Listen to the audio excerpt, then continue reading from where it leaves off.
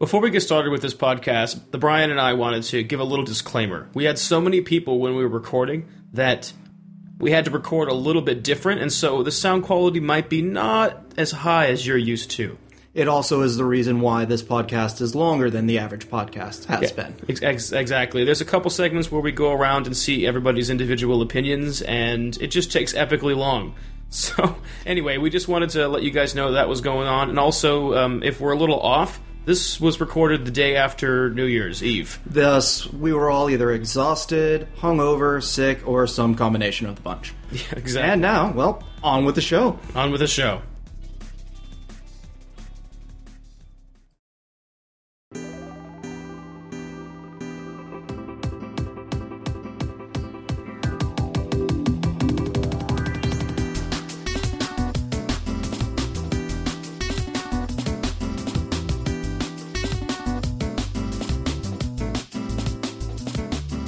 Welcome back to the Panda Manga Podcast. This is Panda Manga Podcast number 5. We have a full house today, 7 including myself. So let's go around and introduce ourselves. Again, like always, I'm JP. Joe. Dustin. The admin. This is Chaz, and it's great to be here. Once again, this is Brian. And I'm Biggs. Alright, so today our topic is games. Now, it's probably one of the reasons why it's such a big group, is that we're all gamers. And we all have, lots of very strong opinions. We will get into the meat of it a little bit later, but first I want to talk a little housekeeping. So in the comic production part of Panda Manga, we have made a lot of incredible strides. We're really starting to kind of pick up speed and have actually reached a couple landmarks, which is very exciting. We are almost a quarter of the way through with all of the content backlogging. I also spoke with D. Caster the other day, which, if you were there for the Panda Manga Podcast number 2, we spoke about his contributions, upcoming contributions. I spoke with him on the phone the other day, and he is sending out a disc with high-res images for me of the first about 3 months' worth of content coming from him. So very excited to see that. I can't wait to have that.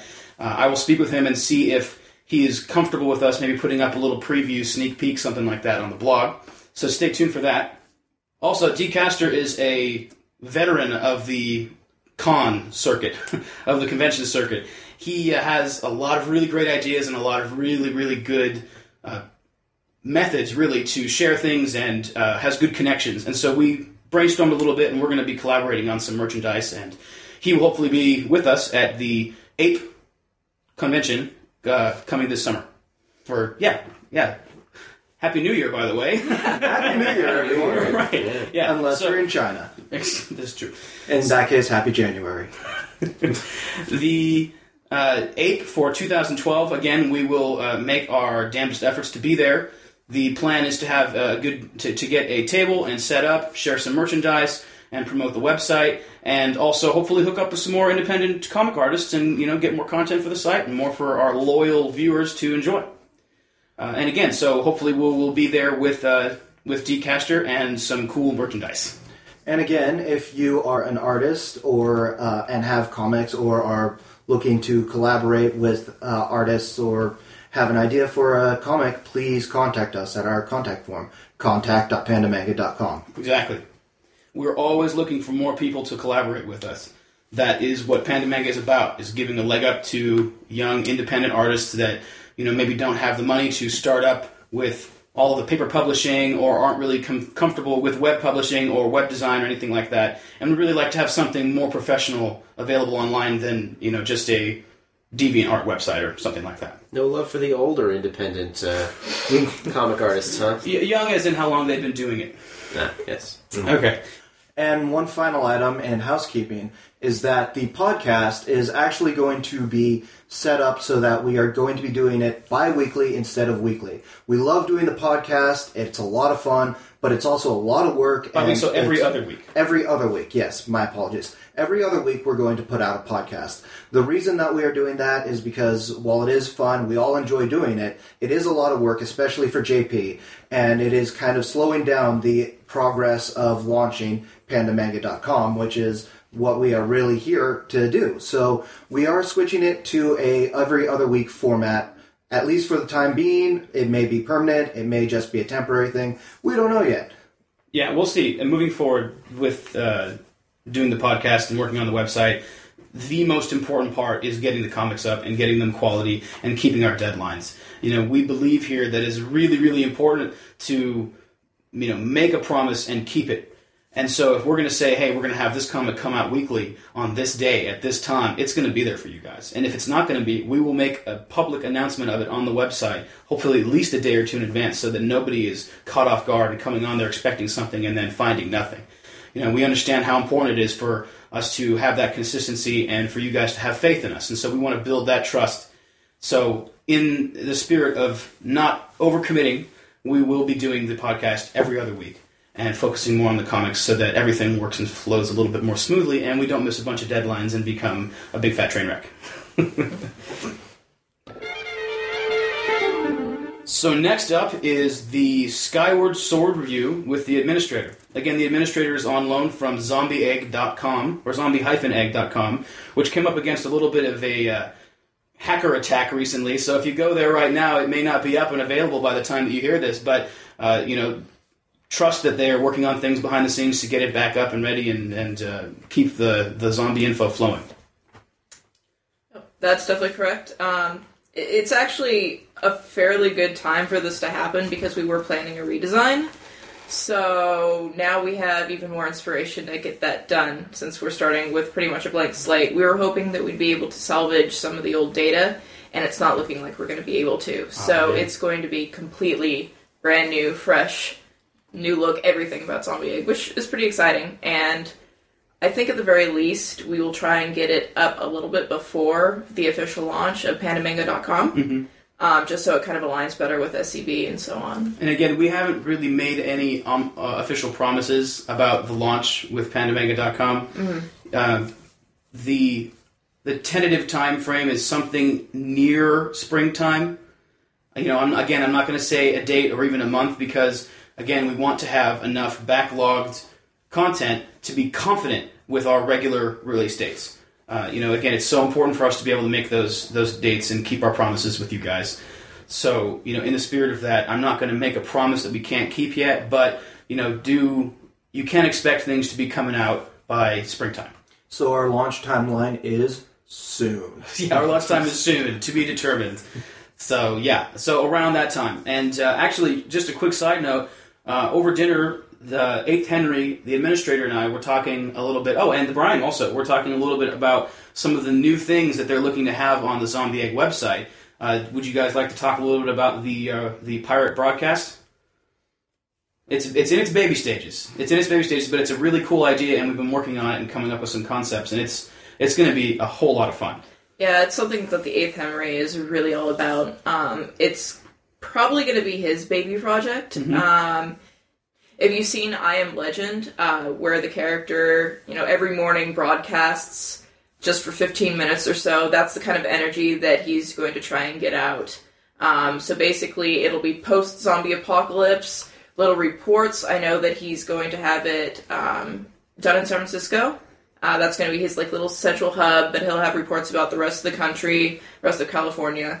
It's shaping up to be pretty cool, but I don't want to say too much. It's definitely something that he's all about, and I don't want to accidentally reveal something that he didn't want to be revealed. Again, I don't want to say too much, but I can allude to some of the really unique ideas that we're looking at. It's going to be less of a podcast or a news update, and more of a radio show sort of thing.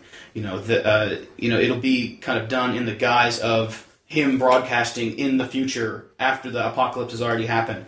So, giving things like updates about zombie movements and where he is and isn't safe and stuff, and, a lot more content than just that, but that's kind of the idea. And it's shaping up to be really creative and interesting, and from all the searches I've done and research that we've been prepping with, I haven't found anything else like that on the internet. So another thing that it is similar to, if you've seen the movie Terminator Salvation, what John Connor is doing in the beginning, where he is broadcasting the voice of the Resistance. Right, exactly. So, cool. So let's move on to the review of Skyward Sword with the Administrator.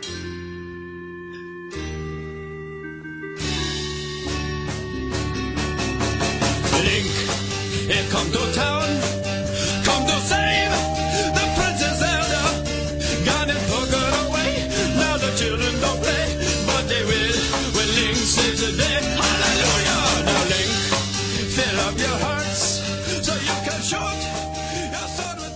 I really hate to say what I'm about to say, but I didn't like it.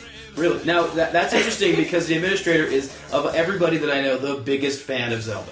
Perhaps a little backstory is in order.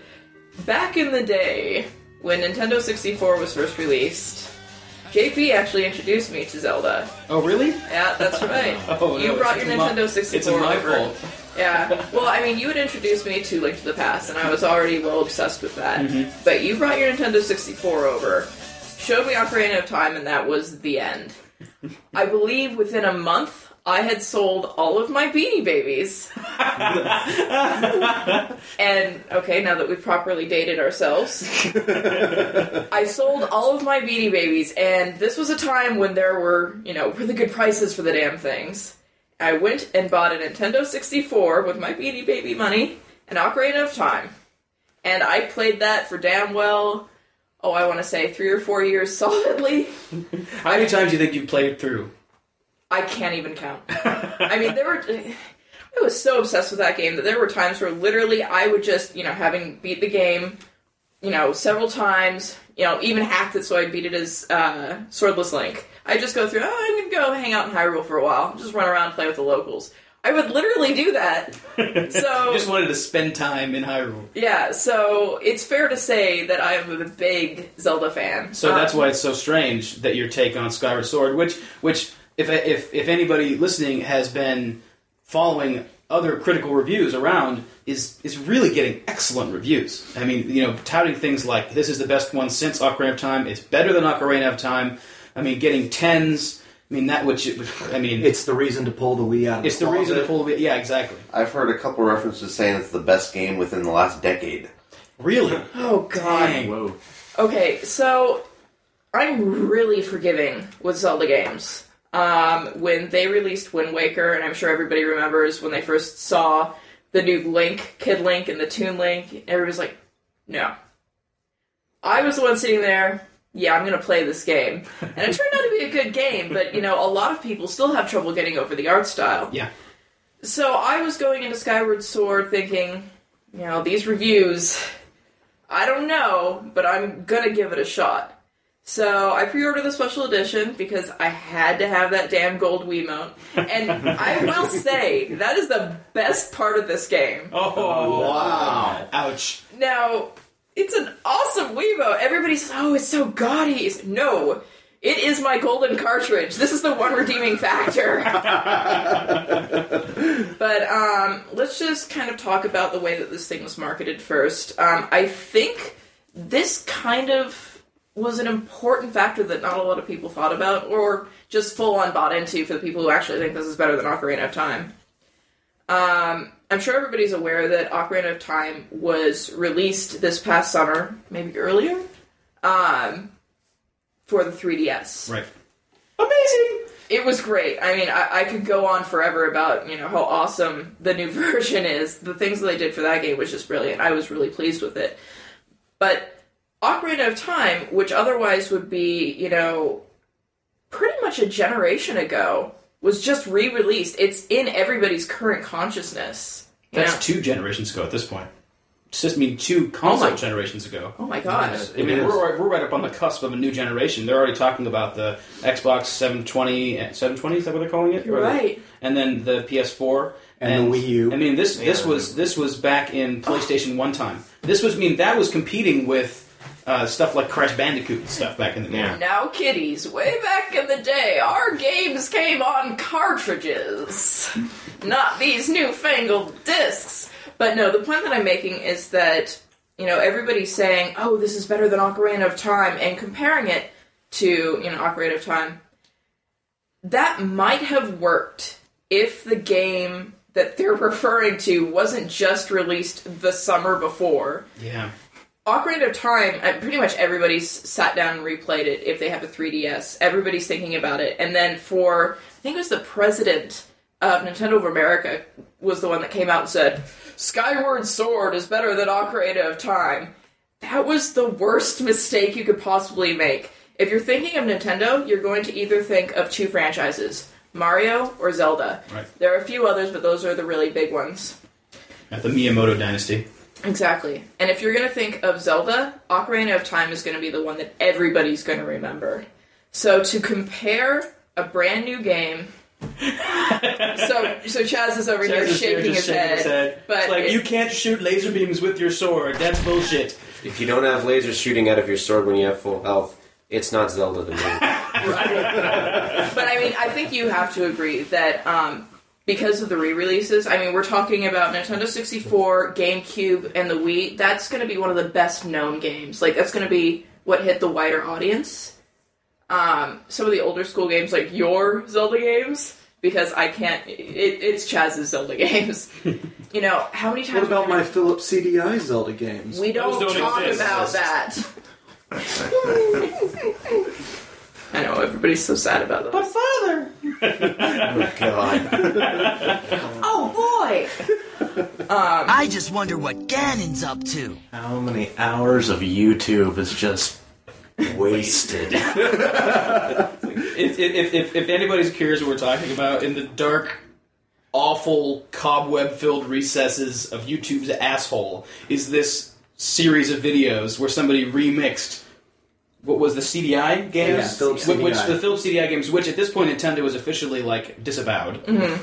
And it's Nintendo's Area 51. Yeah, exactly. And it's awful because it's just terrible gameplay, but then a bunch of fully animated, horribly animated, and fully voiced cutscenes, and they're just so suggestive already that it was just easy fodder for someone to go in and just make some of the most horrible and funny like YouTube poop stuff ever. Anyway, moving forward. Yeah, getting a little off topic. This is also kind of an indication of how bad the game is that I'm just struggling to find something worthwhile to say about it, because I don't want to just say, yeah, this game was bad, don't play it, the end. Right. But, yeah, so to compare it to Ocarina of Time, when Ocarina of Time was just re-released, was the worst marketing mistake ever. What really bothers me is that people are okay with that comparison, and no, it's not accurate, and I think it says a lot about what is expected from games, and currently, which will link in quite nicely with what we're going to be talking about later. Mm-hmm. To get into the meat of the game, basically what happens is Link and Zelda are living in an island in the sky, and Zelda predictably gets kidnapped, and Link has to go down to the ground level to save her. So it's a little bit of a deviation from your standard Princess Zelda thing. She's just a regular person. Link is actually a student at a Knight Academy.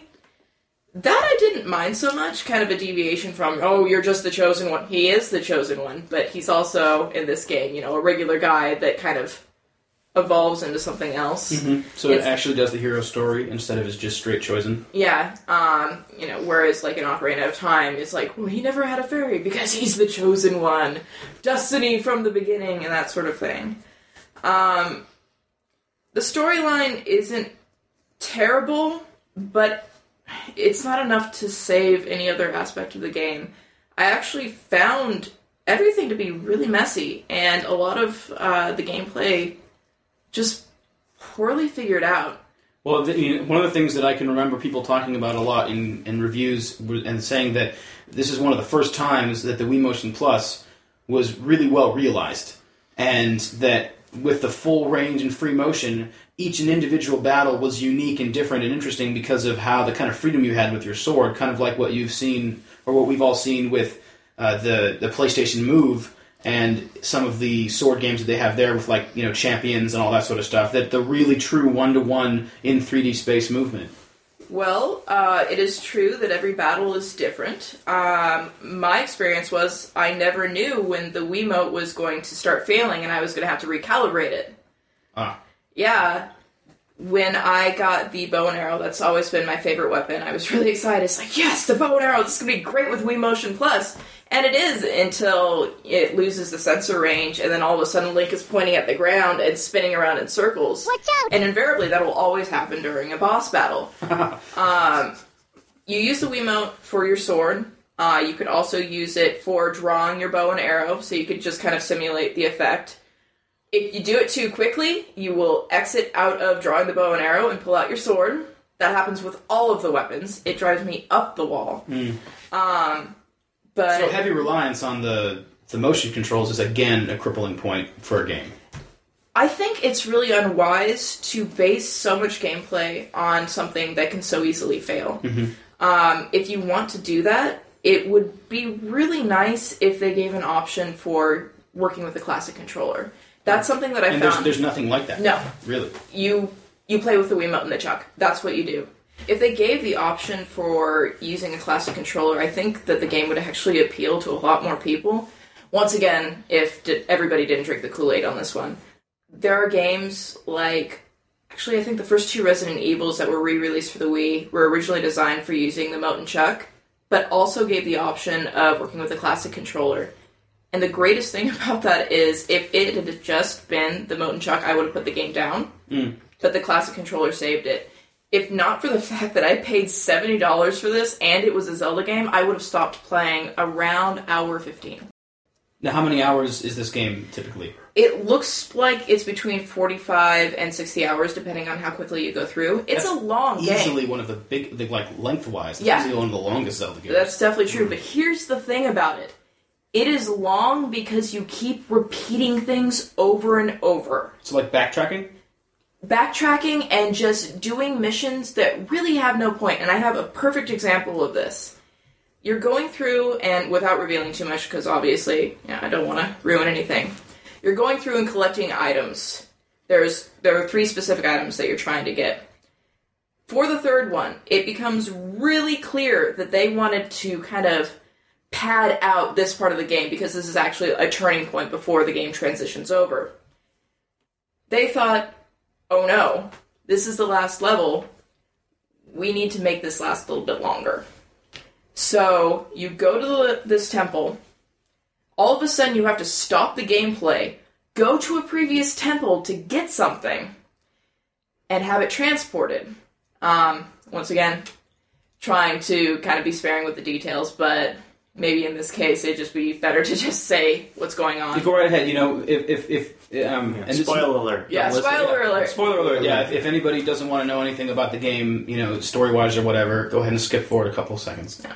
So you have this robot, which is another thing. Yeah, so you have this robot that does deliveries for you. That's awesome. Yeah.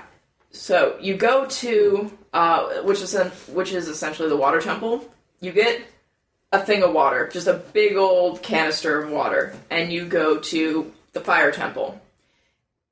Instead of landing at the front of the fire temple, which you can do, there's a little checkpoint where you could just land in the front. There's a cutscene that prevents you from choosing where you want to land.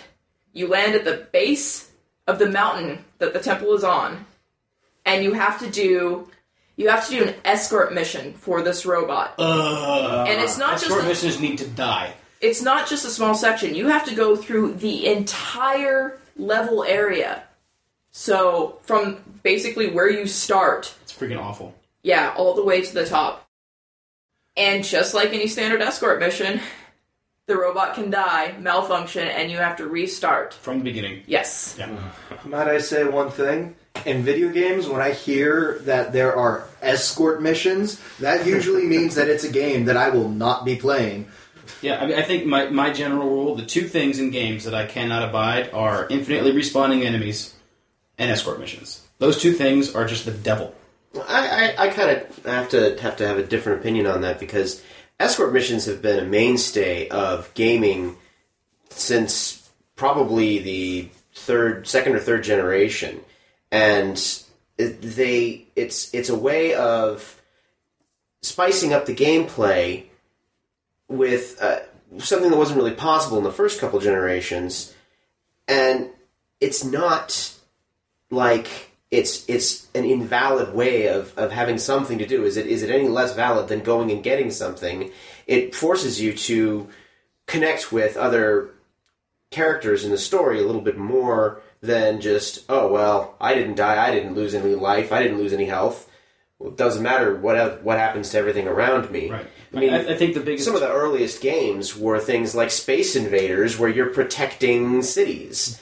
You could say that that's a sort of I just think that it's a stationary very escort mission. fragile mechanic, and that if it's balanced really well, it can be exciting and challenging. But it's really easy for it to be freaking impossibly infuriating to be dealing with something that's wildly fragile and stupid. And a lot of the problem I find, especially in the modern games, is really, really dumbass AI. That's I mean, it's one thing if like the AI is intelligent enough to like follow you and not fall off cliffs and not like walk up right in front of like a giant fire-breathing monster and tickle his belly.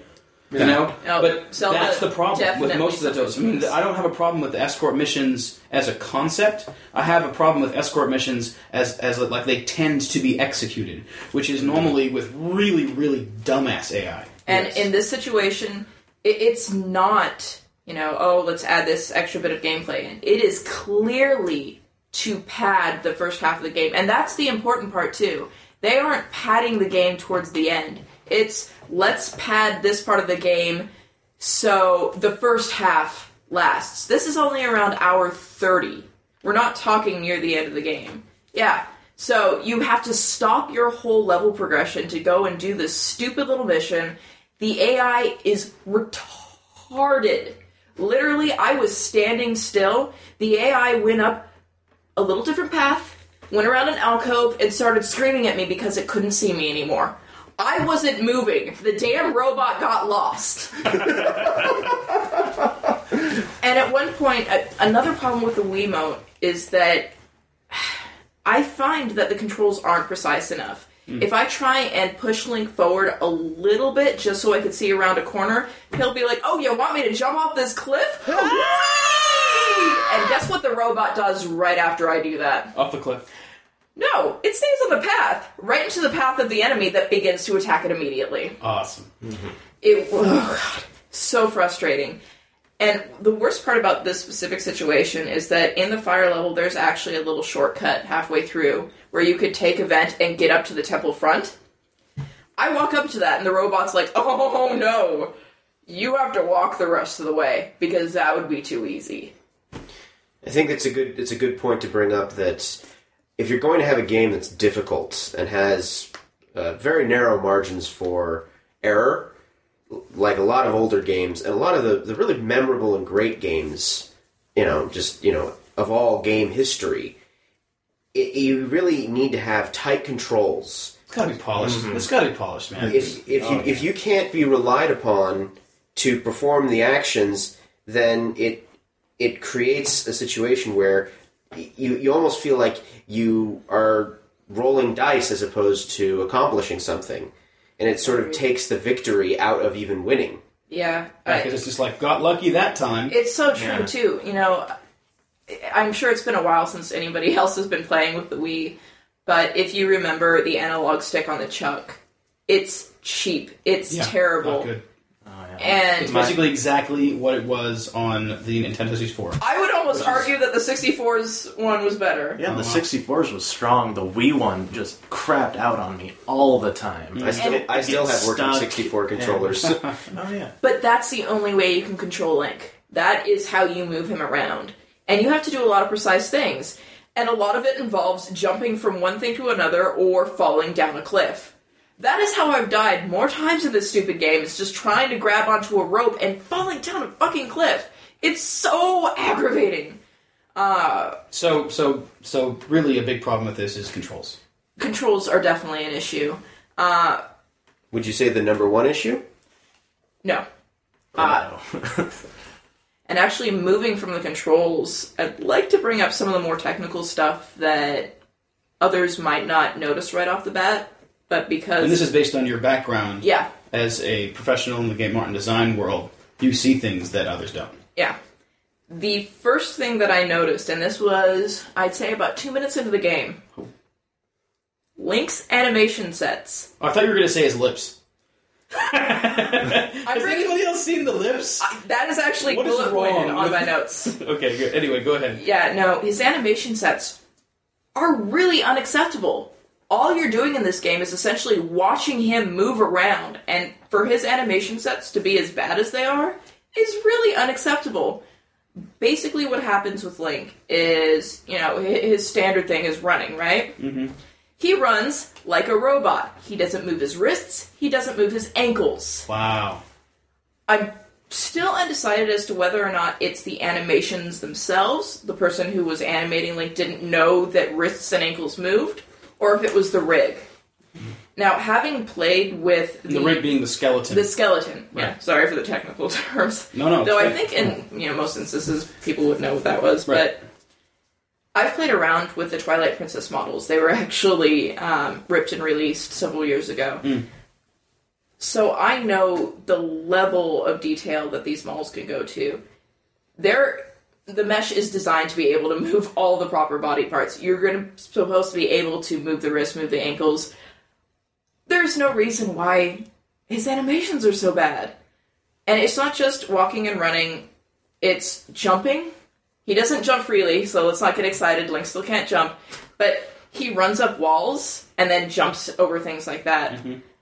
And they're just really poorly done, which is really disappointing. Another thing that bothers me, we're going to Link's lips, the textures are laughable. It's obvious that a lot of time was spent on Link's texture, because aside from his inexplicable fancy lips, That's the best way to describe it. I can't think of a polite way to describe his lips. Describe it Purdy impolitely. mouth. He's got a purdy mouth. He's got a pretty mouth. And what's strange is that, Zelda, she looks normal. So it's not just like, oh, that's the art style. Link just inexplicably has a pretty mouth. It's like the designers were like, a lot of people theorize about Link. We might as well just straight up say yeah. But... So you're saying he's actually got a prettier mouth than Zelda? Yeah. Wow. Yeah.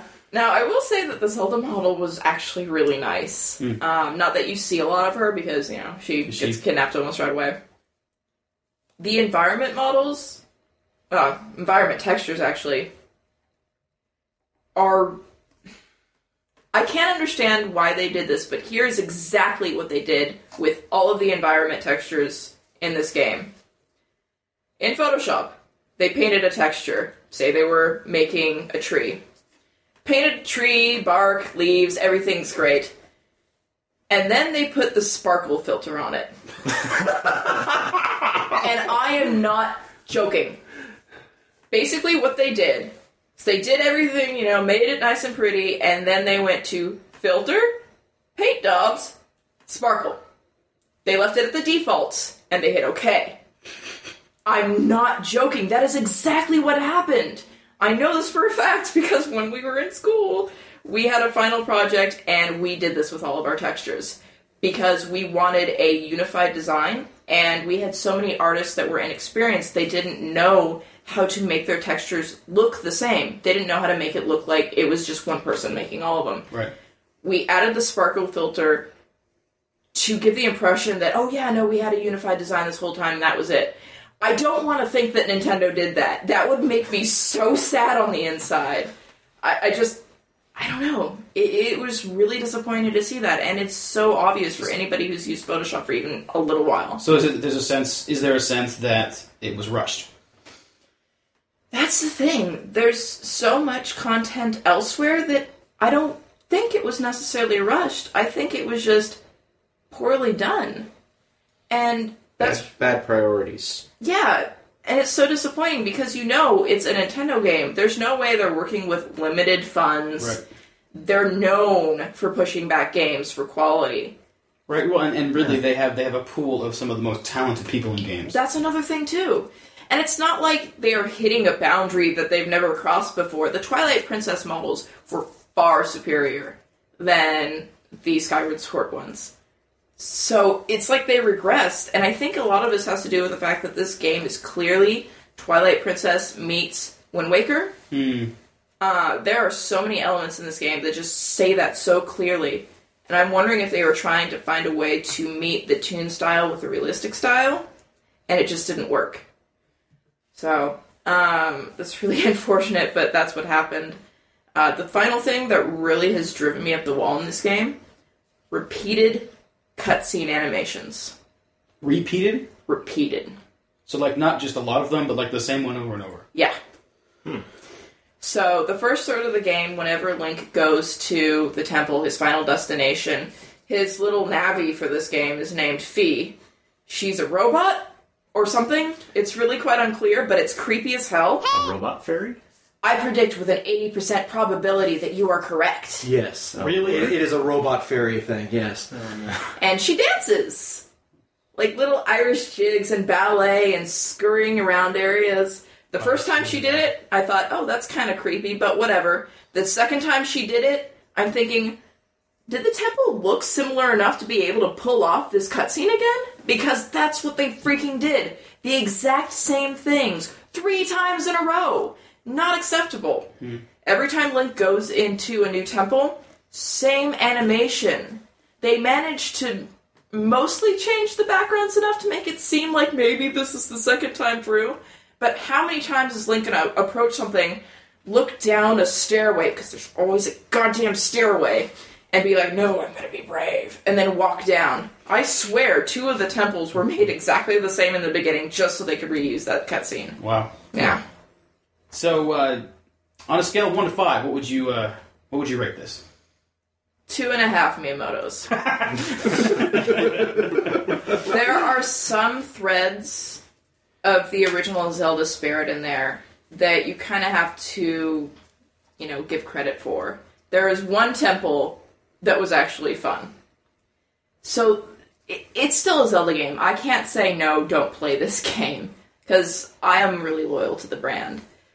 But don't buy it new, unless you really want the Wiimote. This is apparently worth it. For me, it was. But this is definitely one where if I wasn't excited about the pre-release stuff, I would have waited until it had been out for a while and the price had dropped, like maybe 2 or 3 levels before actually buying it.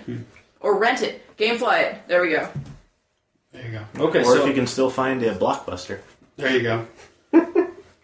So, I actually did not play the game because I do not own a Wii. Actually, side tangent, I have not owned a Nintendo console since the original Nintendo. Not because I dislike Nintendo, but just because games that I wanted were on other systems. So I have no loyalty brand to Zelda. I haven't actually played Ocarina of Time. I've only seen bits and pieces of Ocarina of Time. I've watched someone play all the way through, not Phantom Hourglass. The Majora's Mask. So I have seen at least that one. I've seen bits and pieces of the Zelda game. So to try and get some sort of prep on this, what did I do? Well, while I was working on my second monitor, I watched a playthrough on YouTube. So Brian went and got the Cliff Notes? I went and got the Cliff Notes, basically. Well, it's the whole game, but, I didn't actually finish watching the whole game. I got to, I think, the Dark Forest Temple where he meets some bad guy, and that's as far as I got. Super specific. Yes. It repeats a lot. You really didn't describe very well what you saw. I'm also pretty impressed by your credibility, I gotta say. Yes. Well, hey, yeah. You've clearly done your research. I've clearly done my research. I do have to say, though, that I was really impressed with how fast, as far as story went, early on, with Link, and the fact that you had said that he's kind of not the chosen one. The way that I saw it, yeah, he was the chosen one. They kind of say that when he does the King Arthur Sword in the Stone thing. Well, yeah, there's always going to be the element of, he is the Link. guy of destiny. But The guy. some dude who's got a plan. No. Of course, there's always going to be that element, but he had more normal beginnings in this one? Yes, that's true. It is normal. I really like the fact that Link and Zelda were actually childhood friends instead of he This just kind isn't of the first time that happened, though. It isn't? No. Okay. So it's the first time that I noticed it. And then I actually liked the pacing very, very, very early on until Zelda gets kidnapped, and then it kind of got dull real quickly for me. But one thing that you did say about Link and his model and his purty lips is that one thing that I noticed is that he looked very out of place in the game.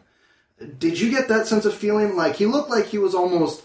So his model didn't seem to match the others? Yeah, it felt like his character model was ripped from Twilight Princess in some ways, and everybody else was working on a completely different character model to me. That's what it looked like. Yeah, I was thinking about that.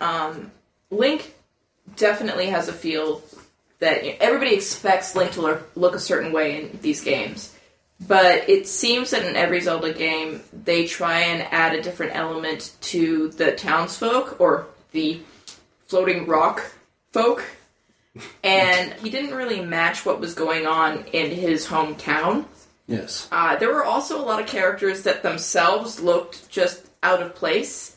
There's one character in the Bazaar that looks like it's ripped from an American cartoon. Like Ren and Stimpy style. Really? It just struck me as, wow, this is really, really out of place. And so, yeah, from that standpoint, Link kind of looks singular in his surroundings in the beginning. Yeah, it just felt that way. Okay, so where I got, here's another way of knowing. You have to find these, like, Kikwi things that are hiding. Oh, yes. There was something repetitive about that, and dowsing and trying to find people. Guess what you do for the rest of the game? I'm guessing finding more people and dowsing? Yeah. So, dowsing, if you're not aware, I believe it comes from the term when people are like in the desert taking a couple sticks looking for water.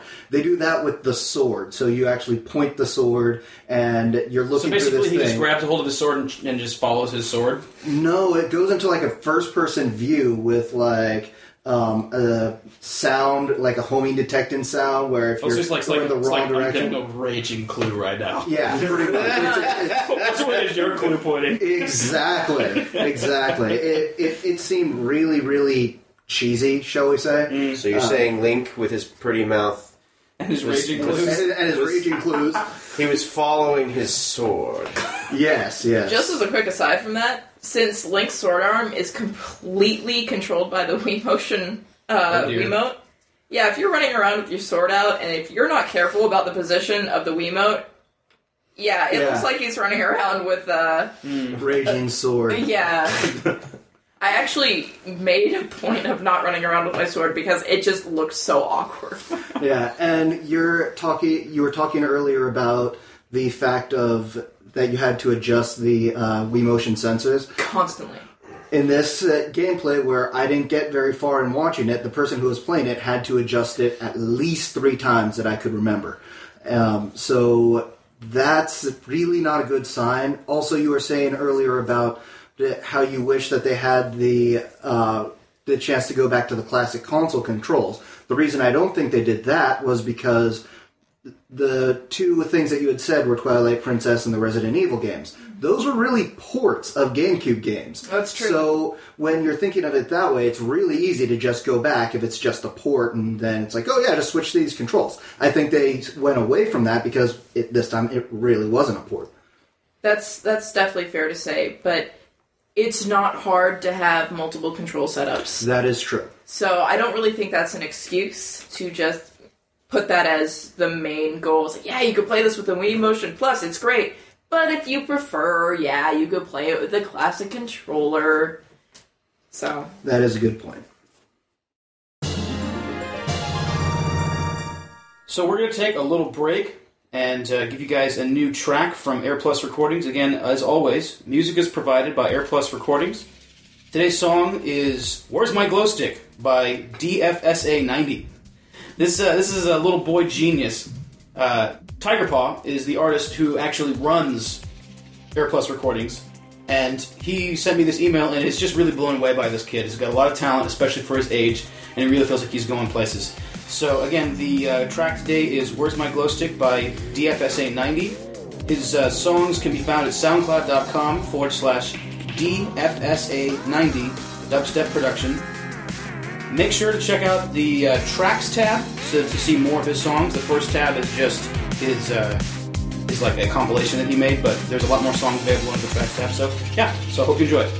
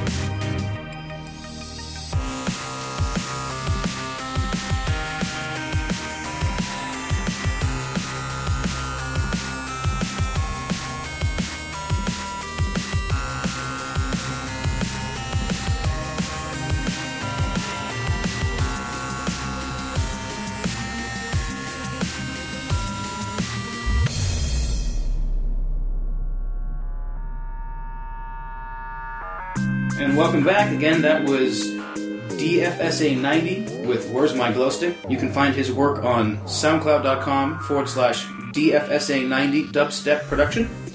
Again, try and click on the Tracks tab to see more of his songs than just what's available on that first page. Thanks again for AirPlus Recordings Thanks again to AirPlus Recordings for sharing all this wonderful music with us. Really, I think, elevates the podcast, and we just have a good time with it. You want to see more of AirPlus Recordings music, go to soundcloud.com/AirPlus Recordings. Lots of good stuff there. I believe there's 9+ artists under the label now, so it's really growing. It's a very good thing. Thanks again. Our next subject is titled, Where Have All the Good Games Gone? And it's basically a weigh-in on kind of the state of games currently. And a lot of us here have been gaming ever since we were little. I've seen most of the generations of consoles.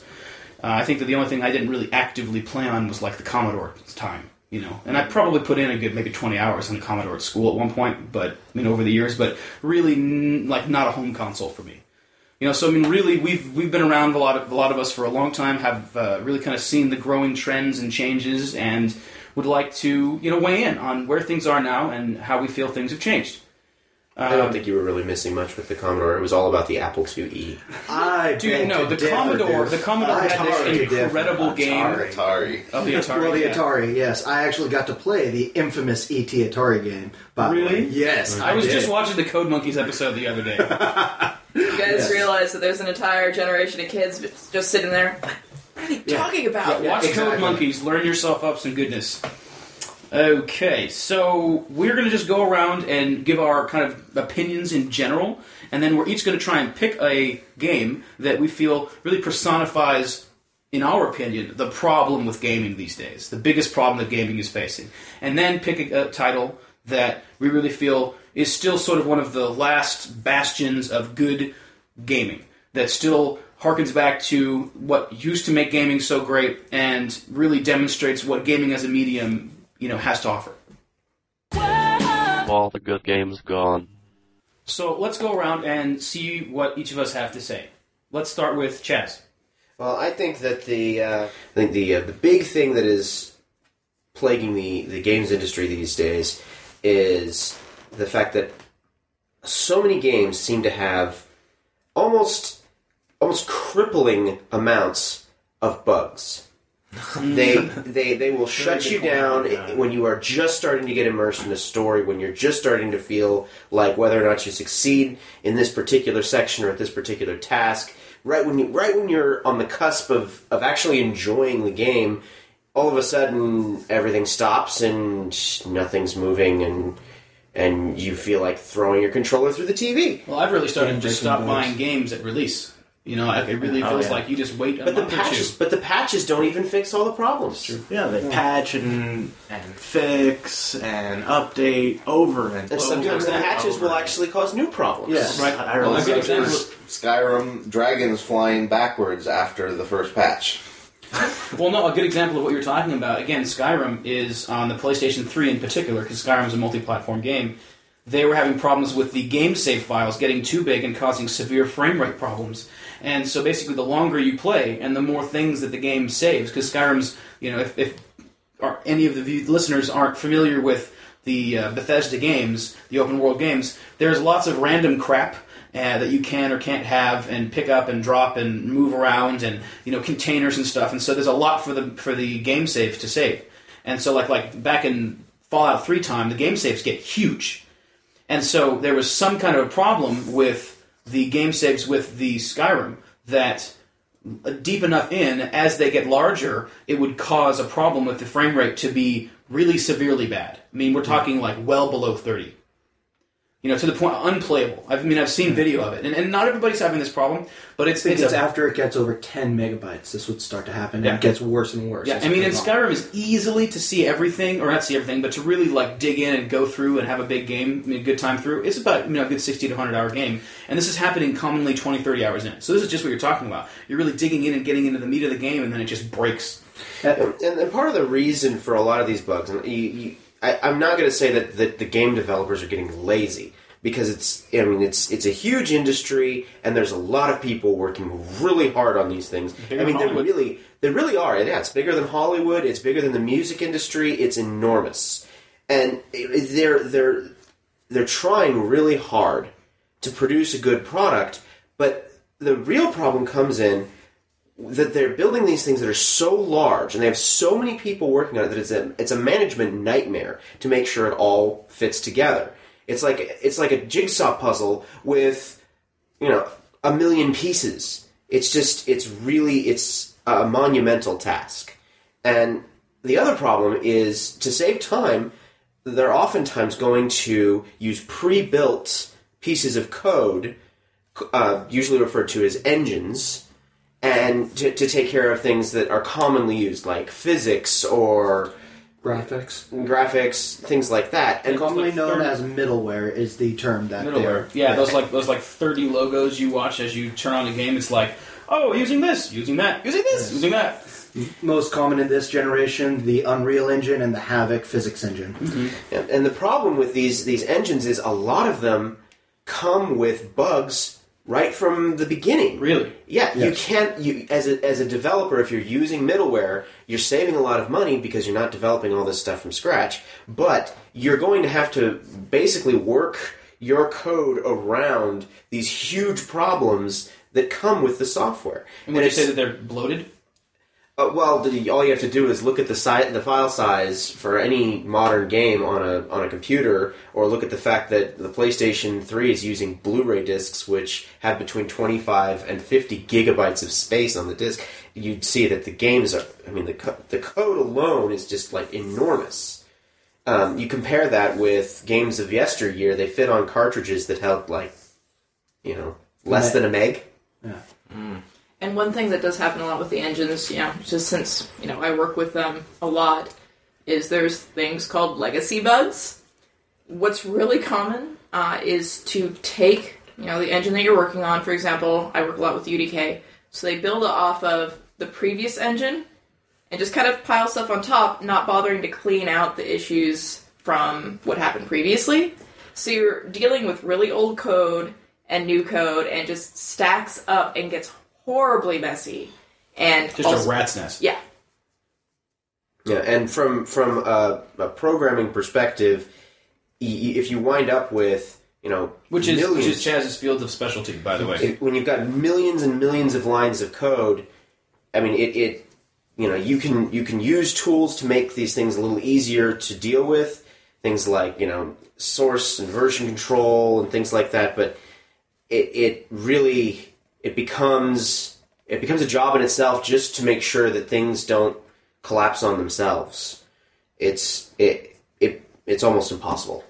And with beta testers, with programming, you'd be surprised. You mean the general public?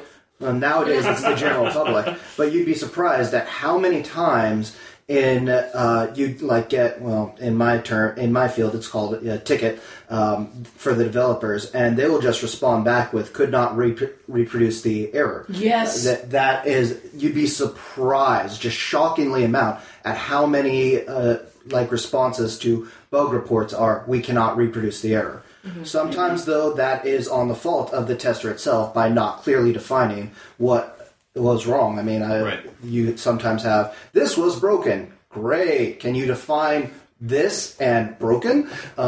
So there is a lot of that. Also, I know that before the PlayStation 3 and Xbox 360 came out, at the Game Developers Conference, I believe it was Sony that was talking about in the potential future of gaming to cut down on cost of games to save the production, the producing companies money, and also to produce games faster. They would actually cut out most of the beta testing in general, and there would literally be a bug report system built into the consoles. Automated. Wow. Kind of like Windows, only more where if there's a problem, you can send the Windows error report. Only you could actually write in notes. That's what they were talking about. There was a lot of people up in arms about that. It didn't happen. Who knows? It may happen in the next generation just to cut down on cost. Yeah, kind of building off of that, one of my first jobs was working at EA as a tester, And this was several years ago at this point, but around the time that I was working there was a lot of uproar because EA was talking about sending all of their testing over to China. Wow. And, outsourcing is a major issue in the industry, but kind of step back. In addition to just testing for bugs, they were sending things like checking for spelling errors to China. So, wow. A lot of send work. it to China for localization for the U.S. This is the best way. And that's what they're doing. A lot of work actually goes into testing. It tends to be one of those things where people are like, oh yeah, you're a tester, you don't do anything. Testers are what's in between the work done at, the development stage and the public. It's one of those unsung hero things. It's like, don't make fun of the people who are making your food, because horrible things can happen. So another thing that I was noticing as kind of a big complaint of people have about the games industry is they feel like all of the good games for real gamers are gone, and that casual games have totally taken over. And I felt that way for a long time. I was really mad at the Wii. I felt like it was very gimmicky, and it kind of it abandoned those of us who had been playing games since 1989, 1980, 1970 something. Yeah. Nintendo's celebrating its 25th anniversary this year. So or last year, I'm sorry, it's 2012 now. and I did a little bit of research, and I feel better about it now, because if you actually look at the sales figures, excluding the current recession, it paints a pretty clear picture that the casual games are actually on top of the traditional games. Yeah, well, when we were saying earlier that it's a bigger industry than movies and music, it's not the games that gamers play. It's not the console games. It's not the hardcore games. It's not that. It's the casual games. Yeah, that's what made that happen. Well, no, even the console games are actually the casual games on consoles are selling incredible amounts, and it's not that they're taking sales away from the traditional games. That's what's making it so big. A big part of it is the casual gaming world. It is. If you look at the growth between 2000 and 2008, almost all of the growth in the industry is games for the Wii. It's pretty incredible to look at. Those sale figures, the Wii crushes the competition, just crushes it. So, and this is for software, and really, even if you look at hardware, it's remarkable as well. So I'm not as worried about it. The games for people like us, hardcore gamers, traditional gamers, they're not going away. They're just they're the same sized slice of an ever-growing pie. And so we basically need to just focus on what's good for us. That's sort of the conclusion I've come to. Right. Well, the one thing that I want to say about that is that the problem with the casual gaming is that it's starting to bleed over into the more serious games. I agree. For example, on the last 2 Forza games, the racing simulator game, you can actually turn on controls that basically all you have to do is steer the car. It will brake for you, it will gas for you, it will change gears, everything. Yeah. All you have to do is steer. So there is a bleeding over, and you can turn that stuff off. It's kind of like the control scheme is the reverse of the old slot cars. Yeah, and I see that bleeding over, and into a lot of other games where it has a really good experience, a good story, but there's just no difficulty. There's huge amounts of hand-holding. I don't think... QuickTime events. QuickTime events. Well, yeah, but I think a good example of all that is the heavy amount of in-game tutorials.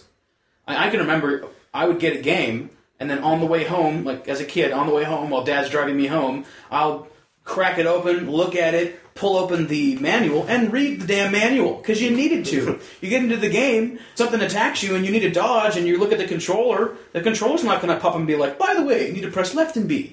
But nowadays, on the screen, it's like, boop, by the way, you need to press left and B. It just reminds me of that Staples commercial, that was easy. It's just ridiculous. Or Clippy. The Microsoft. I see you're trying to play a game, and you're all thumbs. One thing though is I remember seeing this comic of like if Super Mario Brothers the original was made in today, like they actually had a cloud that was going by that was saying if you need to move forward, press the right on the D-pad. If you want to jump, press this. Remember, you want to jump over these guys or on these guys instead of running into them. That will kill you. You can break blocks when you're so it had that whole thing. But the way that I see it nowadays is okay. Back then, yeah, you didn't. Because, well, you had a couple of controllers, or you had, start, select, left, your directional buttons in A and B. And nowadays, you have multiple different control schemes that you can switch between for various types of gaming. And so, I think some of those things are nice and needed. Plus, in this day and age, it's considered a bad thing in the video game industry. The previously owned games, sometimes you don't get the manual. Or rentals, sometimes they don't come with the manual anymore. Yeah, I don't think it's a terrible thing that they do a lot of in-game tutorials. I think it's just very telling that people expect to be able to plug it in and be led through a game. But it totally breaks the fourth wall. You've walked up to a Roman legionary, press up on your controller to tell me what you want to especially sell when they me. have a voice. It's like, thank you, we're having serious problems in the city, thieves and terrible people everywhere. We really need a hero like you. Press B to make sure that it's like, what? I remember a great game for the Xbox 360, or the Xbox and the PlayStation 2 called A Bard's Tale, where it's actually a long-standing series that goes back to the computer, and this guy is trying to explain to him how the game works, like what buttons to press. He's like, you remind me of some person I once knew. Kept saying something about clicking on this little rat or a mouse or something. I have no idea what you guys are talking about. Well, kind of piggybacking on what Chaz was talking about, I, again, agree that there is a serious problem with game difficulty being adjusted low and lower and lower and lower. I know some of the young kids that I know that are interested in gaming. I'll be over visiting with them, and they'll get to a difficult part in the game, and they'll come and ask me to do it for them. Yeah, and it's breeding this strange culture of just like these silly little online casual flash games that are free. Like not Toonami, the Cartoon Network. Does stuff. Adult Swim does stuff. And yeah, some of them are challenging, but a lot of it's just the silly little throwaway games that are fun, sure, but they're just time killers. And a lot of them don't really have any real high difficulty level. And I think one of the things that gaming has to offer us that really no other medium can, outside of storytelling and, really legitimately telling a story for a longer period of time and having the flexibility to really get you physically, really invested in the characters. But it has the ability to make it genuinely riveting and exciting. Raise your heart rate because... And then you have something to do with whether or not you win or lose. There were actually studies done where it was revealed that things that happen in a video game environment reacts the same way within your brain as if you were actually doing them. So if you're jumping over a cliff and just barely making it by your fingernails, your brain is processing it the same way as if you were actually doing that. Right, the sense of accomplishment that you can have in video games is one of the things that video games, I feel, has to offer that other mediums do not. That there's a unique thing that the video games can give to the viewer or the player that nothing else does. That that you are actually invested, you are actually personally in control of and responsible for the life or death of the character, the story, the whatever, and it's something that I think we're really missing out on a lot these days because things are getting easier. Recently, Dustin and I have been playing Dark Souls, and people are coming in, they're touting it, oh, it's so hard, and it's super difficult, prepare to die, rah, rah, rah. Their whole ad campaign is about it being tough and it being hardcore and all that sort of stuff, and it's like, it's just the way games always work. Yeah. It's like you actually feel great when you win. You feel crushed and oppressed when you lose. You have to go in and you're fighting odds that are way beyond you, and you actually have to develop a skill set to defeat them, and so you feel a sense of accomplishment. I'm not interested in getting into, feeling a sense of accomplishment from games is ridiculous. Whatever, you know. You should be accomplishing if you're things going to like spend that much time on something, you might as well enjoy it. Right, it shouldn't just be some mind-numbing time dump like casual gaming. It should be riveting, exciting, heart rate up and down, a story that makes you feel something, you know, feel invested in the characters. Give yourself a challenge. I mean, like, have a challenge that's so hard and insurmountable that you throw the controller down in frustration and come back to it tomorrow with renewed vigor to defeat it. And then when you win, a game like Dark Souls, there's Dustin can attest. We're both playing it in the living room together. When I'll be fighting against something, get crushed a bunch of times, and then when I finally win, I physically stand up and dance around and am so excited and start yelling and screaming because it's that much just like joy and adulation to winning. Winning means something when it's hard to win. And that is something that gaming in general is missing. That's kind of my basic understanding and view of like the problem with gaming these days. Some of those things, though, I have to relate them to the changing in culture of both the video games themselves and the generation of people that are growing up now, where it's much more entitlement generation, you know, and it's like, hey, it doesn't matter if you lose in the basketball tournament, you get a trophy for participating, you know, when you're playing sports. We're forcibly moving out of that. We have to forcibly move out of it. Like, I mean, the upper middle class as the bottom is falling out of it. That sense, and I don't want to get political because that's not what this is, but just a real quick kind of comparison, like you're talking about culturally and psychologically as a culture. You know, there's this sense of, well, entitlement, push button easy. Yeah. You know, kids grow up using Facebook and, you know, cooking things with the press of a button. I can remember when we got our first microwave, you know, and I mean, it was like, wow, that's really cool. But convenience is something that is just expected nowadays, you know? And I really think that part of what's going on nowadays, you know, politically and economically is forcing us to be like, oh shit, maybe we don't just deserve to have everything. Maybe we actually have to work for it. I mean, then yes, there's things in the system that are jerked up and jerking us all around, sure, but at the end of the day, as it is right now, we're having to put out a great deal more effort to get a much simpler lifestyle than we ever did before. And we're starting to, like, that kind of ease of lifestyle has fallen off the bottom of the country, I think. And also, one of the other things, though, was the change of culture in video games itself. Right. Remember, a lot of these older games that we're talking about that were harder were ports of arcade games to home consoles. Mm-hmm. Super Mario Brothers, Contra, games that are meant Strider, to just games that are meant coins. to pump you for coins. If you've ever played the 90s X-Men game, which is now on Xbox Live. Well, now it's a great game. Now all you have to do is press start to continue. But back then, it's like, you want to beat the game, you better have $25 worth of quarters on you. Either that or be really amazing. Yeah, or be even like, I mean, the boss fights were made that you couldn't beat them unless you use your powers, and your powers killed your life. So you had those sorts of things. So I mean, That's one true, of those true. problems. We're moving away from arcades. We're moving away. We've been moving away for a long time, but a lot of games were built on that sort of arcade coin-op system, and a lot of development was based around that mindset. And it made it even harder on the early consoles because you didn't have the memory to do stuff like unlimited continues that you do nowadays. What was it? Mario, you got 3 continues.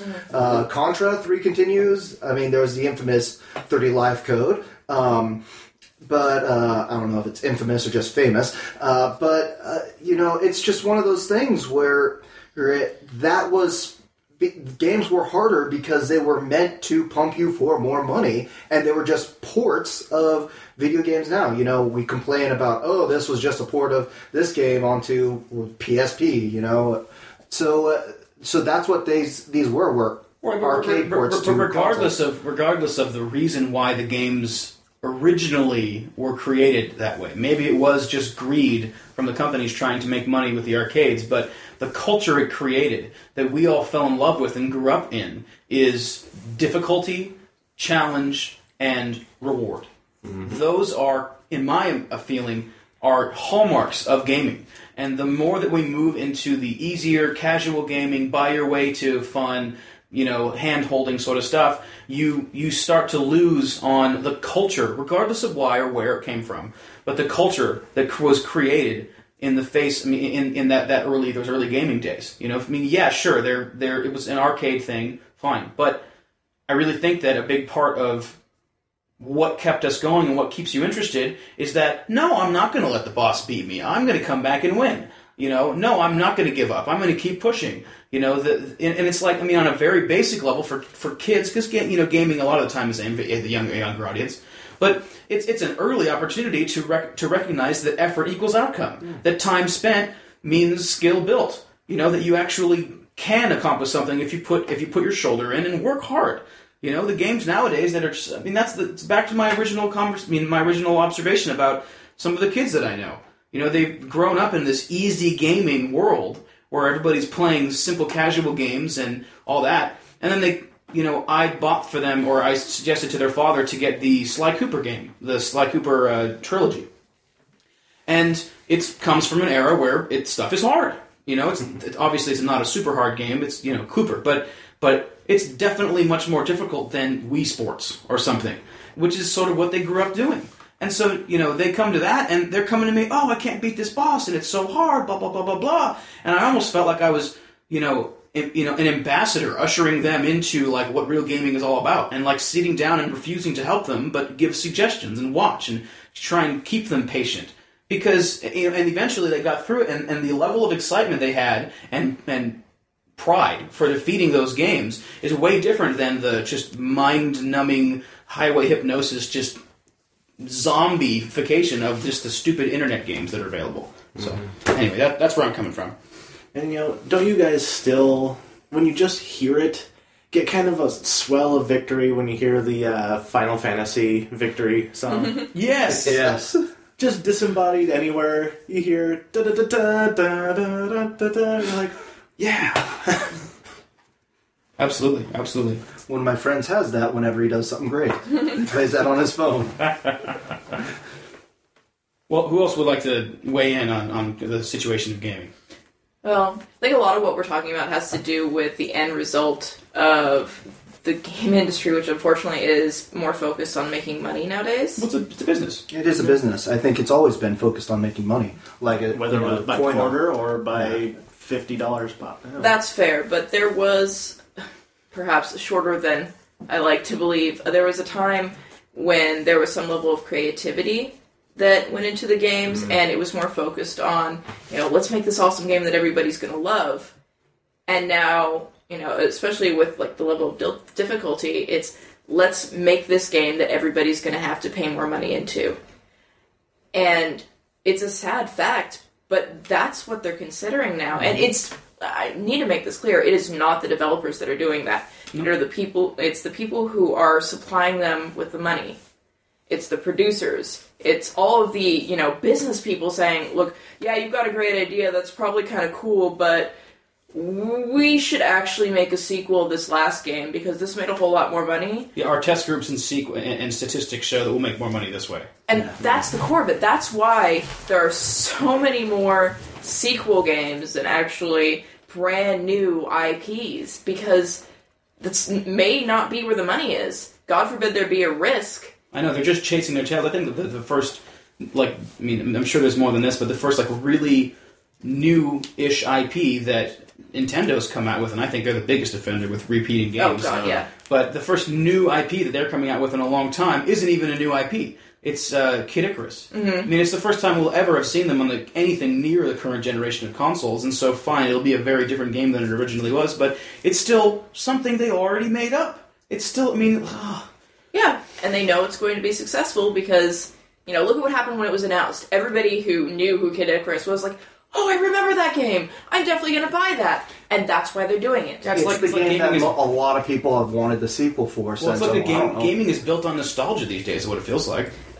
Yeah, in some ways. But, there's a lot of negativity associated with, the big part of the game industry. But I think there's something really positive that's coming from that, and that's indie gaming. Because that's opened up such a big part of the industry. People are wanting, I want this game with creativity. I want to have a really compelling storyline. I want, this or that. Where the big game companies are going to be like, well, we're not going to risk that. We may not make money off that. the indie companies are saying, well, but we want to be known for good games. Right. Forget it. We have a low overhead. Let's just do it. Right, and channels like the PlayStation Network, Xbox Live, Steam, Dashura, all that sort of stuff, they're making it much easier and more readily available to produce and put your stuff out and have access to lots of people. Or like Minecraft, which is wildly popular and famous now, they created a whole new business model. I don't know if they're the first people, but first one that I've ever heard of, a whole new business model of alpha funding. And, you buy in at the alpha stage, you get to do beta tests and stuff like that and be in on the community early on and feel like you're helping out, and it gives them more funding to make the game even better. And I think that's great. I really honestly believe we are on the cusp of a gaming renaissance. Mm-hmm. And it's going to be the indie groups that are leading it. Eventually, the bigger companies are going to follow suit. They're going to start taking more risks. And ultimately, I think the gamers are going to be rewarded for it. And it's going to be great after, this... God, how long has it been? 10 years of just lackluster, repeated, re-released, reboxed crap? Yeah, you pretty much have to go into the independent gaming world to get anything that's really new. And frankly, I think that with the state of technology as it is now, it's a lot easier to just make your own stuff. It's an indie developer. And I think that we'll see that this movement of going towards sort of the breaking away from the huge budget, like megacorps doing all of our media, including movies, I would say. I think you're going to find in the next few years that most of that is going to kind of disintegrate. And I think that's going to be great. And absolutely, it's so cheap now. I mean, just with what I do at home, I have 3 or 4 programs that, I use on a regular basis. And with just those simple things that I paid for out of pocket, something that an individual can pay for, you can make a game from. UDK, if you release it, it's like $10,000 straight out and then like a percentage licensing fee. And yeah, it's kind of crappy, but the point of the matter is that $10,000 is something reasonable to get out if you're trying to publish a game. Mm-hmm. We're not talking about millions of dollars. That is, it's within the realm of possibility for just like 5 to 10 startup people. companies can genuinely make a game that's good and unique, and then come to places like Steam and Dashura, put it out, and people will see it and sell. Another a totally amazing indie game recently was Terraria, which a lot of people kind of thought was a Minecraft rip and whatever. But it was brilliant, really cool, kind of came out totally out of left field and exploded. It was wildly popular, very simple, totally old school sprite graphics. I mean, very, very simple, but just brilliant and great. And because of the forums that are available now, and like what Biggs was talking about with the shift in it becoming easier for people to produce things at a higher level, independent-wise, it's just another example of how powerful and popular. Or like the administrator introduced me to the Marble Hornets series on YouTube.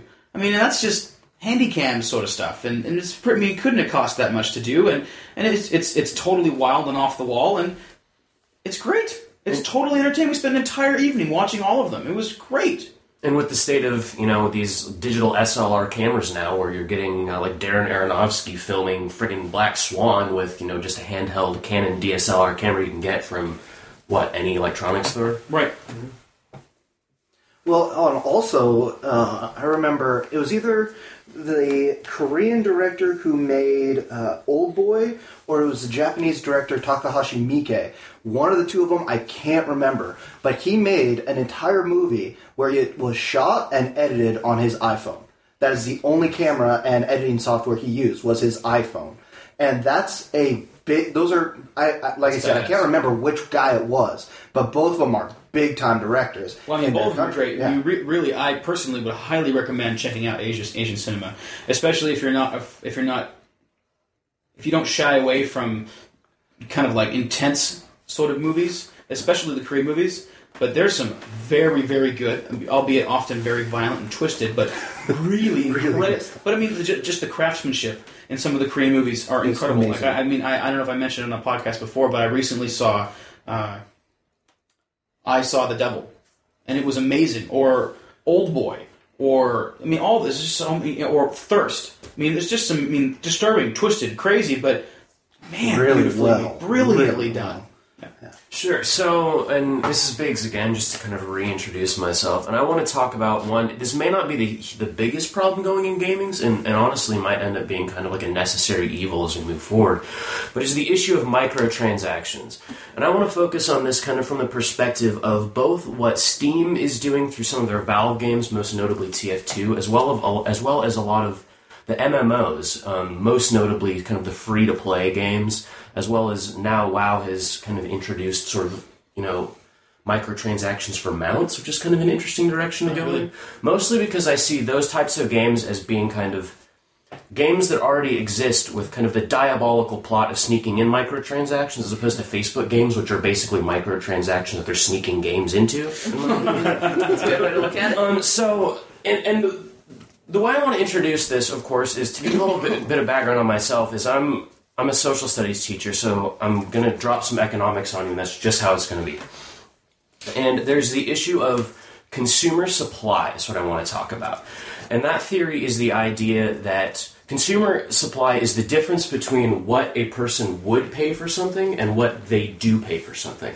So, for example, to give you kind of a personal gaming experience, when I bought Portal 2, because I'm a huge Valve fanboy, I paid the money for it because I loved the original Portal. Like, that's why I bought it. It just happens to come with multiplayer that's brilliant, and I absolutely love, and has actually been really, really great for me trying to introduce my girlfriend to games. But I basically got that for free. Like, what I paid for Portal 2, I would have been happy just the single player, but the additional value of the multiplayer, I would have easily paid more money for. And the difference between that is what is consumer supply. So what we have now is we have gaming companies that are introducing this idea of microtransactions in order to kind of get in and access that consumer supply and make it so that there isn't this huge difference between what people perceive they're getting from games versus what they're paying.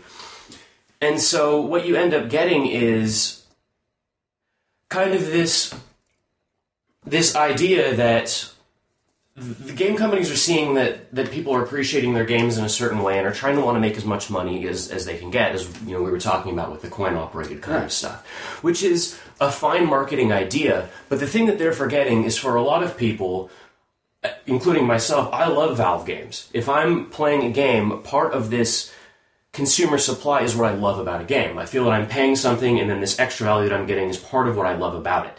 And that's what makes me go to my friends and say, hey, this game is awesome, you should buy it. Right. Or it makes me say, like I'm saying right now, wow, Valve is awesome, you should check Valve stuff out. So if you're taking value away, then that's going to decrease sort of the notoriety that gaming companies are getting from people and kind of decrease brand loyalty, which I think is going to be really, really important, especially as the indie games become more prevalent. As well as, you're also getting a little bit less for your time and money, simply because now you're playing this game, particularly with MMOs, where it's supposed to be free, and everything's free and great, but everything you do, they're wanting you to pay the money. So you go in and they're like, oh, hey, we have this great marriage system and it's awesome, you get all these benefits. Oh, you both have to pay $20 for this ring that you need in order to do that. Or, oh, there's this great quest, and in order to go in the quest and level at the regular rate that everyone else is, then you need to make this microtransaction. And I think it's obviously important that people that make games make money, but I think that just doing it in such a way that you're paying your fee and then doing whatever you have to do to give them your money instead of interrupting the game at every step and basically destroying the experience of the game itself is kind of the way that it should be done.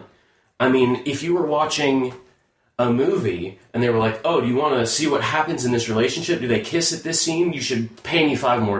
It's not the way entertainment should work. It's like breaking the fourth wall. Right, we're in it for the experience, and it's kind of making it awkward.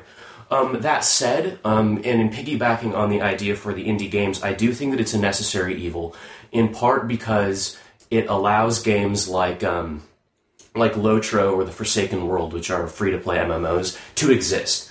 I don't think, because of how huge of a juggernaut WoW is, it's not really feasible to just come up with a monthly fee MMO. Expect a lot of people to play into it, so that your developers are making enough money to make, developments and move the gaming world forward. Right, that business model really isn't going to work unless you have the kind of fan base, dedicated fan base that WoW does. So it's allowing these smaller these people that want to produce MMOs or free to play games the opportunity to kind of have a stake in the way that the games are going to move in the future. Right.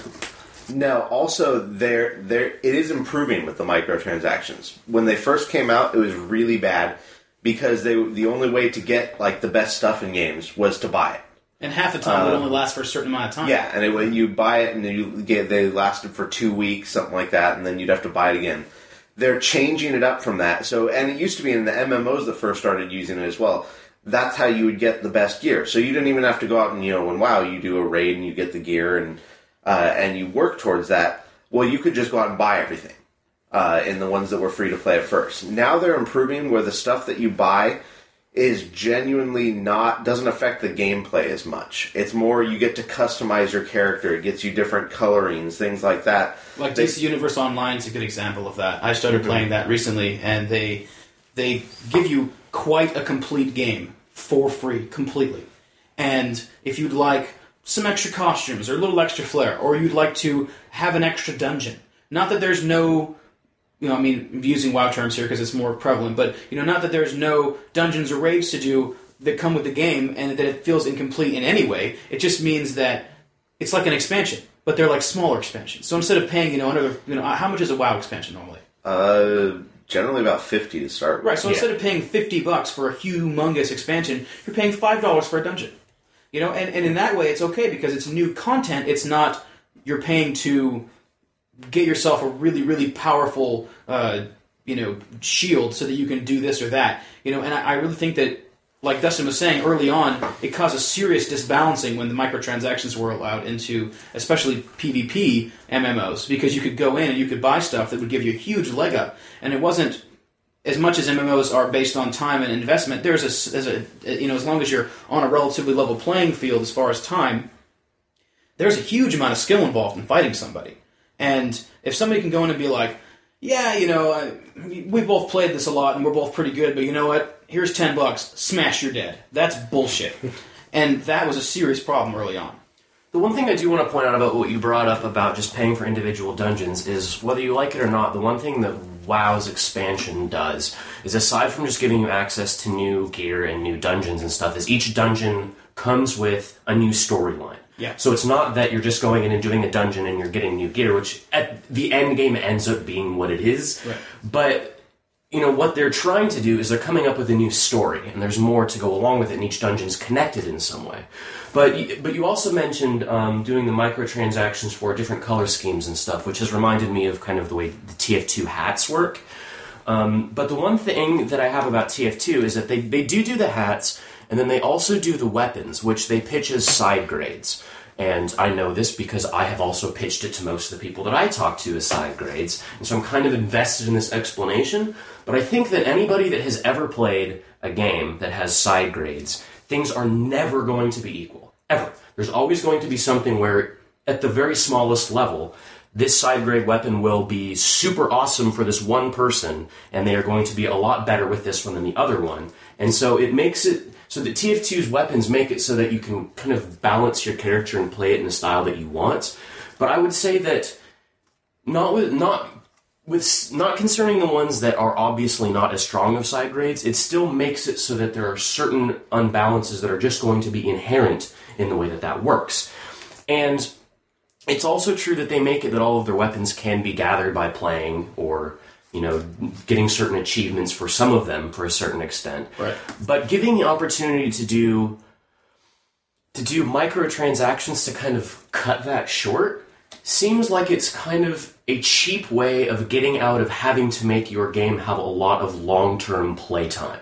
It seems like if you're putting in these weapons that you get by having a lot of experience in the game, then why not just add something that makes you want to play the game more and get better at it and get more invested in it and like the brands, and then perhaps be more invested in other things that Valve does, instead of just being like, oh, I really need this hat or this gun, let's just buy it, and then now I'll just work on it, and then just cut out all of this other time that you could be basically legitimately enjoying. That's really the product. And that goes back to what JP was talking about earlier with, kids and not wanting to take the effort and play certain things. It's almost like, here's the easy way out, kids. I don't blame the companies for doing that. They're just making money off of something that people in general, these casual gamers, are wanting. They don't want to earn the stuff, they just want it. And so the game companies go, okay, well, we can make money off this, why not? Right, and again, that's what it all comes down to. And like I was saying, I think it's a necessary evil. I think it's just going to be the way that things are going to exist. But as you were saying, even the microtransaction system is improving. And I think that basically, in getting back to economics, is that the market will decide how it wants to pay for games. Right. If it ends up becoming more casual because that's what's making money, then that's just the way it's going to be. But I think that we will find that with more indie developers that it won't necessarily be stuck in that business model. So I think it'll just be interesting to see the way microtransactions go as far as how willing people are to pay or have their experience interrupted in order to feel like they're not paying $50, which is what a lot of it seems to come down to. Right. Now, sort of related on this, I can't say a whole lot about it, but I just got in as a closed beta tester for a game called Firefall that is going to be it's really interesting. It's completely free to play, but they're going to have microtransactions in it. It's a first-person shooter MMO. So what's cool about it is, yes, there will be some things like what you can buy in the game is you'll buy color schemes for your outfits and things like that, and like weapon effects. So you find weapons, you buy them with in-game currency by earning it, but then like you can add like a fire effect to your bullets or things like that to customize the weapons a little bit by that. Now, I don't mind someone having a little bit of an advantage because of doing that, as long as there's stuff that's relatively equivalent that you can earn, especially in a skill-based game. In a game like WoW or most MMOs, if you're the max level versus somebody who's low and depending on the item level, you literally can't hurt somebody who's the upper level. It doesn't matter if you're 20 times better than them. Simply because of those items, because of that level difference, you can't hurt them. That situation bothers me. But where it's a skill-based system, in a shooter, you can run around with a pistol, and if you're really good, you can have a weak pistol, and because you're better, you can beat somebody who has way better weapons than you do. Oh, yeah. And so I don't mind people having little advantages in that sort of situation because of that. Does anybody else want to weigh in on the state of games? Well, with the state of games, I do have... we'll really go back around. One of the things... It kind of revolves around microtransaction, kind of not. And I hate the term microtransactions in general because a transaction is a transaction. Big, small, it doesn't matter. It's still a transaction. But one of the things that I don't like, it was referred to as EA's Project $10. Oh, yeah. And if you're not familiar with it, you won't actually hear EA use that term. But what it is it's a way that, and it's set a precedence that now all the video game companies are going out and doing it, is where how it works is you get a new game, and it comes with a code for a DLC. And this DLC, if you don't have that free code, which actually, if you buy the game new, but you buy it like a year or two down the road, that code's actually expired. So, yeah, fun. Oh, that's news to me, even. Yeah, those codes actually expire after a year. So if Bastards. So what it is that these things are things that aren't going to completely break the game so you can't play it, but it adds certain functionality that you may want to have like in the game. Like multiplayer. In some sports games even. Wow. You have to, I think it's like Tiger Woods, they pulled out all the multiplayer unless you had this code. The online pass. The online pass. I have no problem with this system, really. Besides what you're saying about the codes expired. Yeah, that is bullshit. The system itself, I have no problem with. Because a common problem with the game industry is the used game market. The game developers don't get any money from that. That's true. And so giving them more money, paying that to the developer, potentially puts more money back into the system to give us better Right, games. and that gives the used game market essentially robbing money from the developers gives rise to what we just talked about, the whole them trying to take advantage of people's impatience with the microtransactions. See, but this is where I have a problem with it, is what other industry do they feel they are robbed because you bought something used? If I go to a used car dealership, and I'll just give you a bit of back history, my family used to run a used car dealership, as did Dustin's. If I went to a used car dealership, or if I owned the car dealership, it's not like that if I sold a bunch of used Toyotas, and we had just Fords, Toyotas, and Hondas, and we sold a bunch of Toyotas that month, we had to cut a check and say, hey, Toyota, we sent you this. Or if I bought a brand new sedan, because I'm robbing the company because I'm not buying a brand new one, they aren't getting a cut. It's not like, oh, here's a great sedan. Well, it's great and all, but unless you cut a check to the company that originally made it, you can't open your trunk or honk your horn. That's what it feels like to me. Well, and but that's also just bullshit. you have the difference in the car industry of parts, service, things like that. And cars are wearing parts. You don't put a disc in and it just stops working after a while. Okay, but we can also go back to the movie industry. We don't have anything that blocks out the special features on the Blu-ray unless you pay an extra download. Rentals. If now they're doing rental versions. Yeah. And you don't get any special features. But you know what? You have rentals in video games as well. When you rent a video game, if you have to pay the $5 rental fee and then pay the $10 online pass so you can play the damn game online. You want to see what it's like to play the new Battlefield game or the new Call of Duty game online? Well, too freaking bad if you rent it. You have to pay $15 to try it for 5 days. What I was going to say, you have to keep in mind how little the people who actually make the games get. I don't know if you guys remember, how long ago was it? When the price hike went from like $49.99 to $59.99? Right. At that time, only 40% of the price of the game went to the people that actually made it. It's gotten less since then. Wow. The people who actually make the game make so little money off of the purchases, even brand new. I mean, it's a little absurd how little the people actually put the stuff together make. And that's true. Now, I'm not saying that it's okay for them to, hide content and stuff, but just keep in mind that for as big as the industry is, the people actually putting in the work get paid the least amount. But you know what? A lot of that money, it's not like, oh, well, if we do this, then you guys will get a larger chunk of the pie. No, the pie's going to be the same. That's true. If they're making only 5%, well, hey, they're still going to make 5%, but they're going to have more bonuses, quote unquote, air quotes, because sometimes they don't pay those bonuses or they hide the numbers. Yeah. That's so true. what was it, the Treyarch thing? What I believe it was that there was the big lawsuit.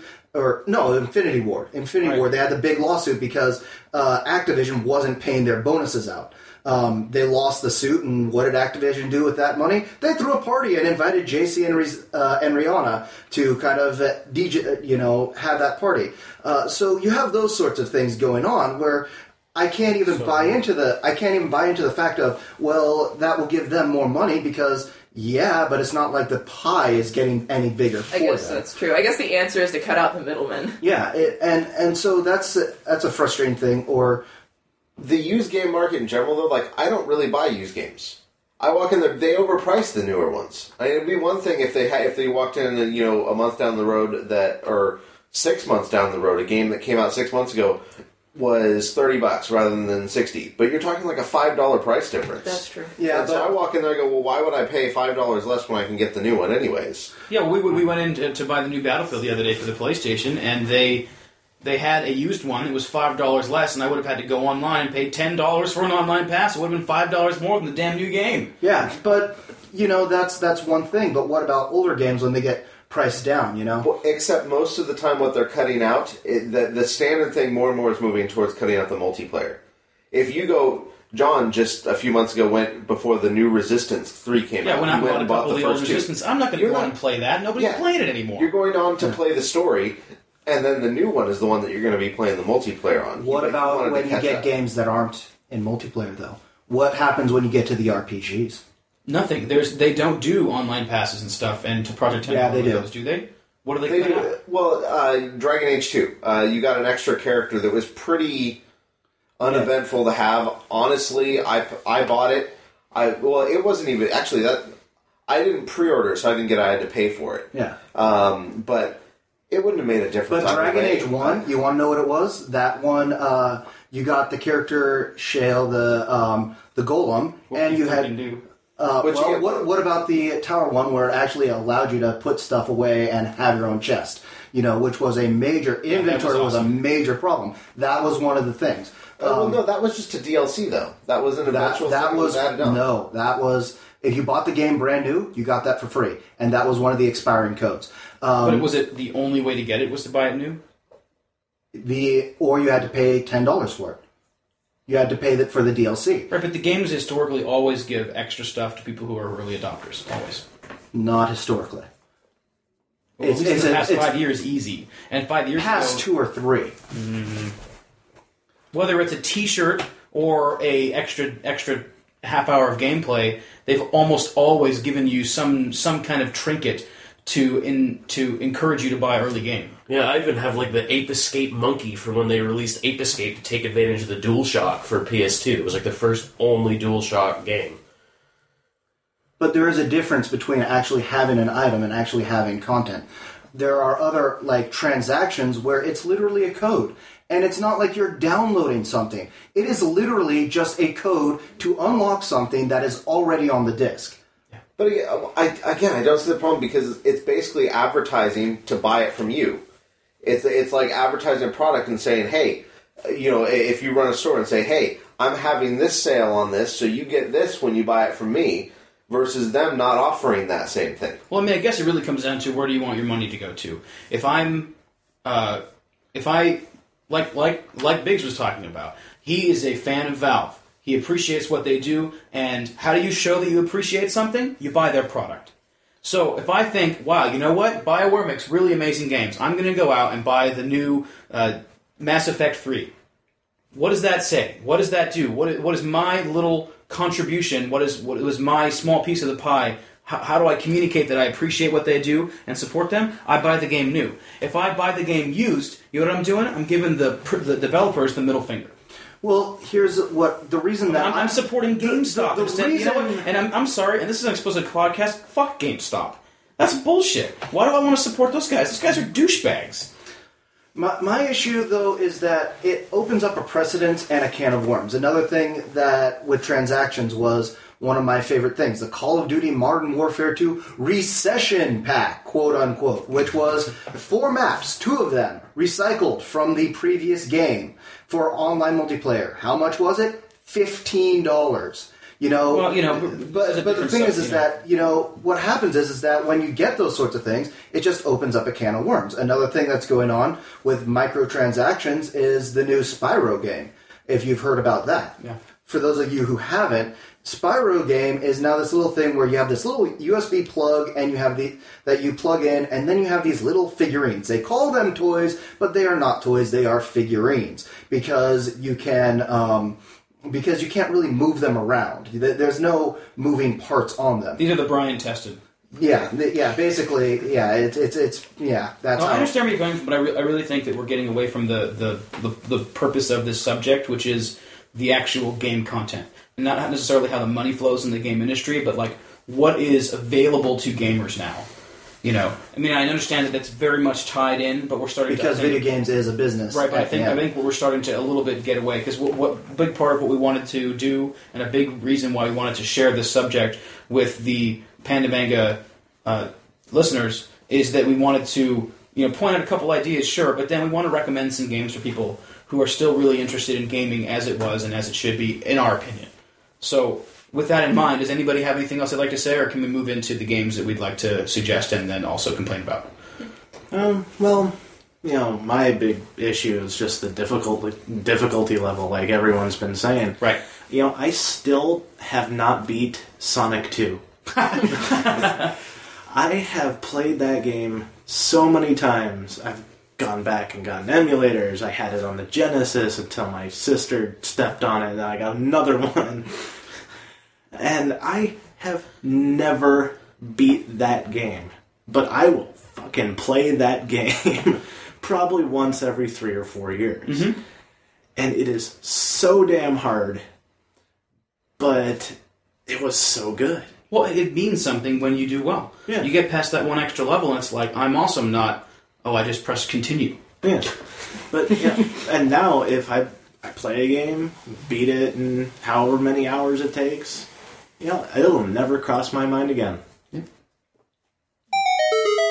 So with that, I think we'll move into our suggestions I'm going to start that over. So with that, we're going to move into talking specifically about individual games that we really feel represent the problem, and then games that we feel represent an elegant solution, I guess, to how games could be or should be, or maybe better represent what games can do. I will go first. Let's start with good first. There's a lot of complaints. I think maybe we'll move into a more lighthearted subject, or a lighthearted perspective. One of the games that I really feel, and again, back to the independent games, is really just kicking butt these days with this sort of stuff. One of the games that I came across recently was The Binding of Isaac. And it's simple, yes. Simple in comparison to a lot of the games that are available out there. Now, just a little bit of background about The Binding of Isaac. It's by Edmund McMillan and Florian Himsel. McMillan is the CEO of Team Meat, who's also responsible for the Flash game Meat Boy, and then its sequel that ended up coming out on Steam and I think Xbox, Super Meat Boy. And he's actually been involved in several other award-winning games, Gish, Aether, and Coil. But specifically what I'm talking about is The Binding of Isaac. And along with Super Meat Boy, which I also way highly recommend, but Binding of Isaac's a little bit more temporally relevant now because we're talking about games that are coming out right now. It's a roguelike sort of genre. And if the people that aren't familiar with that, roguelike games is like a subgenre of role-playing video games, kind of characterized by randomization and replayability, permanent death, and traditionally turn-based movement, but this one is more like action. But, you've got random dungeons, dungeon crawler for sure, but it's an extremely high level of difficulty. And it's just this sort of thing where it's like trial by death, and you slowly work your way deeper and deeper into the dungeon, and it's different every time. It's not, oh, I've memorized what to do with this one enemy in this one room, and I've got a pattern down, and I've got to figure it out. No, they throw you a curveball every time you go in there, so it's essentially getting better at controlling the character, dodging things, and all that. And, beyond just the basic gameplay and the reward for working hard and getting deeper into the dungeon, it's very fun, the art style is great, the story is hilarious, and I just way highly recommend it. And it's like, it's like under $5. I mean, you really do yourself a favor and pick it up. It's a sort of game that, I guess kind of like a casual game, you could play for a little while, and every once in a while, it doesn't have to take up a huge amount of your time, but it very well could, and it would not be wasted time. And it's very, very rewarding, and good and difficult. And along with that, the same McMillan, I really, really, really suggest Super Meat Boy. For anybody who likes side-scrolling, skill-based, high-speed, really clean, polished, smooth, amazing graphics, great controls, I just can't say enough good things about McMillan's work. It's just amazing. Moving on to the game that I think really personifies the problem with gaming these days. I don't know if I could pick one in particular, but my big beef with gaming these days, as is probably evident by the game that I like and what I said earlier, is the casual games. I have an iPhone. I love using the iPhone. iPhone's great. Amazing forum for games. And games like Infinity Blade 2, things like that. Genuinely challenging. Hard. Skill-based games. Great. What are the popular games? Freaking Angry Birds. For me, to be fair, Angry Birds isn't the easiest thing in the world, but you know what you can do? Microtransaction. You buy an eagle, boom, beats level for you. Anyway, so yeah, there's some good, really difficult puzzle games on there, and I don't want to bash those, but my problem is stuff like Tiny Towers, We Rule, that sort of stuff, it's addictive. I've played them for hours. It's fun, but it's totally pointless. There's nothing. You don't get any real enjoyment. It's basically like rearranging your room or playing house or nesting. It's almost sick how it pulls you in and is so interesting and fun, and it feels like you have some kind of responsibility to take care of these little fake people, and you don't want to make people that aren't real unhappy. And it's just ridiculous. And But it really just don't have anything to freaking offer. That's it. It's boring. I mean, it's not boring. It's like addictive, but it also doesn't really give you anything worthwhile having. And it just burns your time up and burns your money up, and it just drives me crazy. So those sort of games, those like inexpensive or free casual games that barrage you with microtransactions and advertisements and stuff, and it's just wasting your time. Because I'm not a little kid anymore. I can't come home after school, do 2 hours of homework, and then have 4 or 5 hours to just jerk around and do whatever I want. There's things I have to do. I have a normal job. I work on Panda Manga. There's a lot of things that I have going on in my life. I can't. The little time that I do put aside for gaming, it needs to be something that's worthwhile. I want to go away from that being like, I was challenged, and I defeated that challenge, and I feel good about it. Not, well, I just spent 3 hours building a little tower with stupid little people. It's ridiculous. Anyway. So that's my opinion. What about you, Joe? Alright. So for a game that's really, I think, personifying what's going wrong with games, it's kind of a weird one, because I like this game a lot, but Borderlands. Really? Really. Because it was so stylized. Like, a lot of effort went into the look of the game and, just the kitschiness of it, that I think that really took away from the content.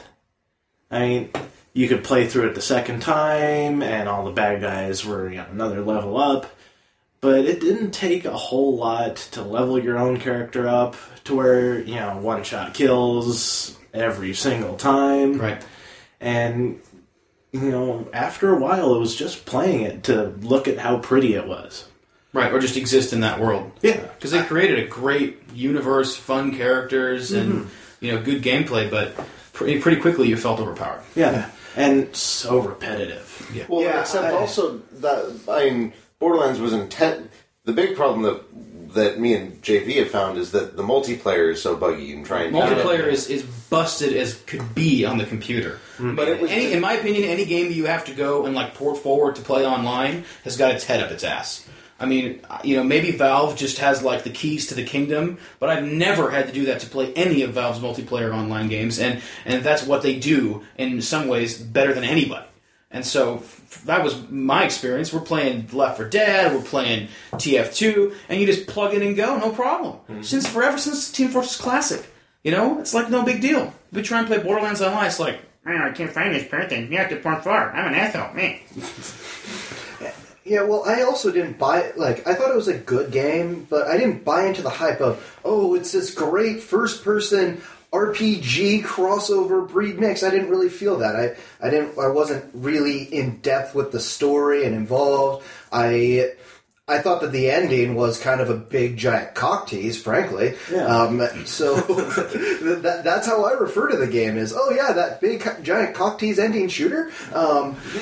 So I thought it was a good game, but not anywhere near the heaps and praises or what they marketed it to be. But it was so pretty, and I think it was pretty. That's what got so much attention on it, and that's what made people give it good reviews and why it did it as well as it did. So are you referencing the cel-shaded art style in particular? The cel shading, the more animated type of AI rather than what is really the standard with the the block polygon. No, I guess not polygon anymore, but it's poly. It's still polygon. Yeah.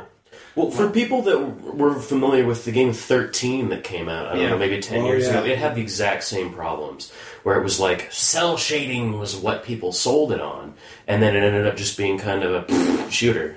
So I feel you on that. I don't think that Borderlands is actually cel shaded. I mean, the textures are done in such a way that it looks cel shaded, but it doesn't actively render a black line around the rim of the end of the character. Yeah, and it's not cel shaded in the traditional sense, but that was definitely the style that they were going for. It's been a while since I've looked at it. If I'm not mistaken, that was on UDK. That's the engine that they were using, and a huge deal. What does that stand for again? Unreal Developers Kit, Unreal Engine. Sorry, guys. and they were making a huge deal about it as far as within the art community, just because they had to do so much development to make that look. Mm-hmm. But man, it's been a while. Man. And, I broke it down. I was thinking about it. Why was this so boring after a while? There were only 5 different types of missions. Really? Kill all the guys in this spot, collect X resources, flip these switches, find the hidden tapes, and kill the boss. That was the only variation you had in that game. And it was really engrossing, really fun, but it really petered out fast, and it was basic. Like, after a while, I was only playing it to, stare at the pretty lights. I know I struggled towards the end with its repetitiveness. I'm like, I'm near the end, I can feel it, I'm almost there, I can get... That's the ending.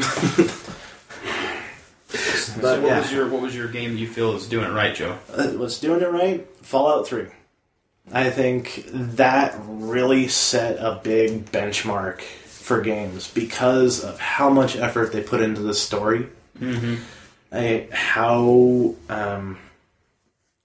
It was really easy to use. It was very much a first-person shooter, and with the VATS thing that a lot of people didn't like.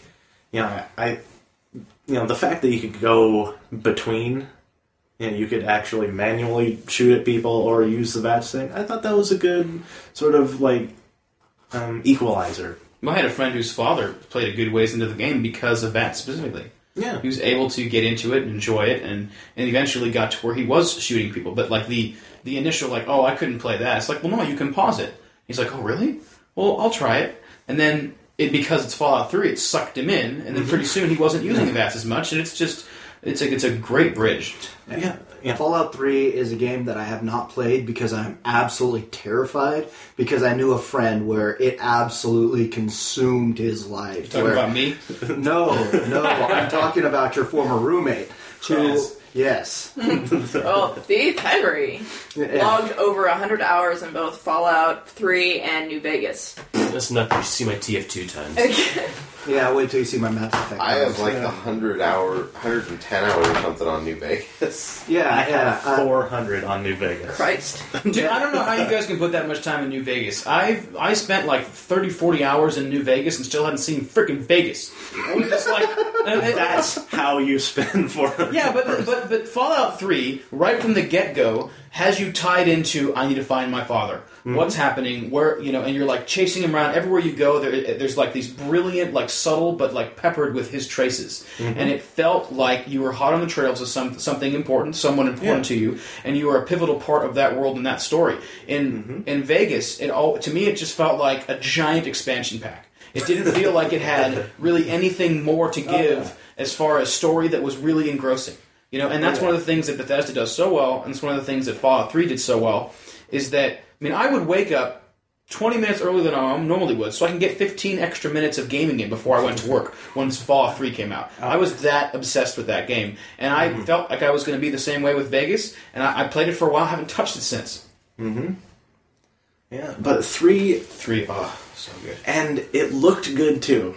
It, the graphics didn't take away from the gameplay or the story. It was able to put everything into this one package. And, maybe it's the unicorn. It has, the gameplay, the graphics, and the story.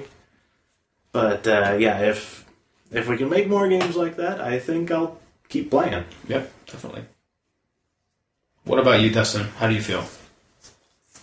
So my 2 games, I guess I'll start with do the bad one first. And this one, really, I don't think it's a bad game. In fact, I really, really enjoy the multiplayer on it, but they kind of screwed up on the single player, and that's the new Battlefield 3. And actually, we're talking about the difficulty, and this is kind of the opposite. They tried to make it difficult, but they kind of screwed up. Because rather than having it be a challenge, it's just completely random. Too many times they made you a little bit too fragile, and that you'll just walk around a corner and a random bullet hits you and you die. And so you have to replay these sections over and over, and it's not so much having a challenge that you're trying to find a way to beat, because you just run out there and one time you can make it 10 steps out, another time you can make it 20, and eventually you kind of learn where the directions everything's coming from.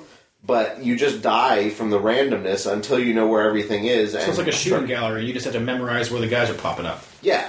And it's kind of reminding me of what the administrator was talking about for the controls for Skyward Sword, about it just being kind of like a roll of the dice for how well you do. And so it's not a challenging difficult. It's difficult in just a frustrating way, because you can be on your game and really playing really good, and it just doesn't matter. Because the randomness, you'll die anyways.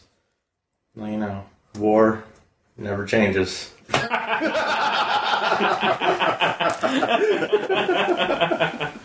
Another problem is with the story.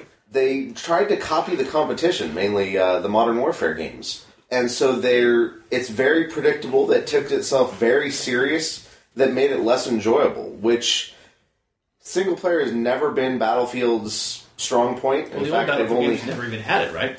Yeah, they've only had the 2 Bad Company games, and then I believe there was one of the earlier ones had something of a single player. But Bad Company 2 is one of my favorite single player shooter campaigns out there. The characters are all really fun. They're constantly joking back and forth. It's this group of soldiers, where the new Battlefield, it just takes itself really seriously, and it's just not nearly as enjoyable. And again, it feels much more like the Call of Duty campaigns, which again, that they have never been really known for having particularly strong single players in the first place. They're just incredibly popular. Right. It seems like the Call of Duty games in particular, their single player is all about.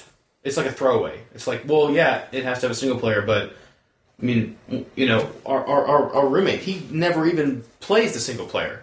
He bought the new Call of Duty. I don't think he even knows what the single-player mission is at all. He just dropped in and started. I think it's 32 seconds logged on the single player, and that's only because he accidentally clicked on it once. Right. Yeah, people just drop right into the multiplayer. It's like, I don't even know why they do the single player if they're not going to put the time and energy that they did, like they did with the Battlefield Bad Company 2. Those games, it feels like the single player is like the tutorial. It's like a grand, amazing, really fun tutorial. More it teaches. Not, that's what they are. It's what it should. But that's what it should be. And it seems kind of like at this point they're just like, well, I might as well throw it in there. Who the hell hasn't played a Battlefield game or a Call of Duty game by now? It's like if you're buying a Battlefield or Call of Duty game, realistically, you've probably played a buttload of the other ones. And it's kind of like the single player's in there just because it's sort of expected. Call of Duty is like the new Madden, or it's the shooter version of Madden. Right. Well, Battlefield, it seemed like they really wanted to make a good single player, but they tried to take their cues from Modern Warfare and other Call of Duties, which that wasn't their strong point. And so they tried to go, well, we want a single player. Oh, they're selling lots of copies. Let's kind of go along the same lines as them, rather than just trying to make their own, which they did with Bad Company, and it was really good. Yeah, Bad Company's awesome. So my game that's doing it right is Batman Arkham City. That's a good It was really challenging. You could change the difficulty on it. One of the best parts is the fighting system. They really managed to balance making it simple enough, but making you feel like you could actually do complicated things. Mm-hmm. And that's a balance that a lot of games really have a hard time figuring out. Either it's too complicated and it's just hard to use, or it's too simple and boring. But they really got it down with this, where it's like you feel like you're actually able to do all this cool stuff, and it doesn't feel too easy, but it doesn't feel overly complicated. Yeah. Right. One of the cooler things is so many games out there, the big challenge is always the bosses. You fight your way through a lot of mindless stuff, and then you get to the boss, and that's the big set piece, the final thing, and that's supposed to be the challenge. The challenge in this game is most of it is the groups of enemies that you fight along the way, or the puzzles you have to solve. Mm-hmm. And when you get to probably one of my only complaints about the game is that the boss fights are generally just kind of figuring out how to get to them, because most of Batman's villains aren't really on par with him. They can't really stand up and fight him. So my one complaint is that the boss fights do feel a little bit too quick time eventish, but it's kind of cool that the challenge isn't in those boss fights. It's the rest of the game and the puzzles and figuring out how to get to these and through these traps and everything that they've laid for you. Right. Just to kind of step up on that one, the thing that I really love about the Batman games, both City and Asylum, is that they are just fun. When I first heard From cover to cover, just fun. Yeah, when I first heard that Arkham Asylum finally had a release date, I'm like, okay, there's a game that I'm going to enjoy. I didn't have to read in. It's like, okay, what are the mechanics going to be like? Arkham City or Arkham Asylum? City, right. I just knew straight up it was going to be fun because the first game was so well crafted. It was just so enjoyable, all aspects of it. There was no grind. There was no, okay, let's just get through this part to get to the fun.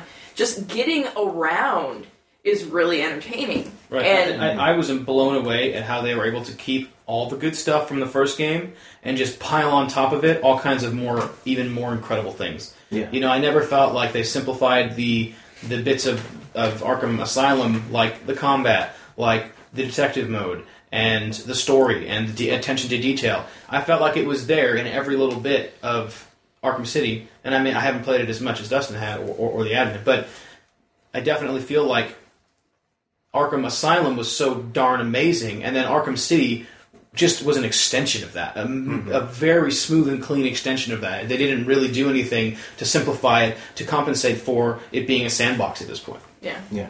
The one thing I'll say with the detective, you mentioned the detective mode, is I did feel that was a little bit lacking in Arkham City. Really? I mean, they did have you use it quite a bit, but it didn't feel quite as necessary. They made it really necessary for parts, but it didn't feel as creative with it. It was very much like, okay, you're just a bullet was fired into the room, and so you turn on detective mode and it shows where the bullet hole is, and then it basically draws a line to where you're supposed to go to out in the city to find where the bullet came from. Right. Well, I think part of that was because too many people basically played Arkham Asylum in detective mode the entire time because it was so vital that they wanted to scale it back big time so that you would see how pretty the game is, rather than seeing it through the detective mode filter. I spent easily 50% of Arkham Asylum in detective mode, which is really too bad because it's a gorgeous game. Oh yeah, it just felt like the way they used the detective mode in Arkham City was a much less creative. So really brilliant. All right, so I decided to kind of find something that was really different, hopefully something that nobody else has played, and I actually, believe it or not, found a really damn good iPhone app.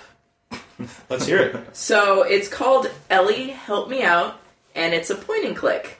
Or, I guess, point and tap at this point. It's like an adventure game. No. It takes place in one room, and it's a horror game.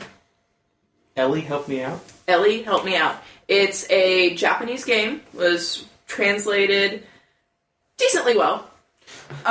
Still a little bit of English.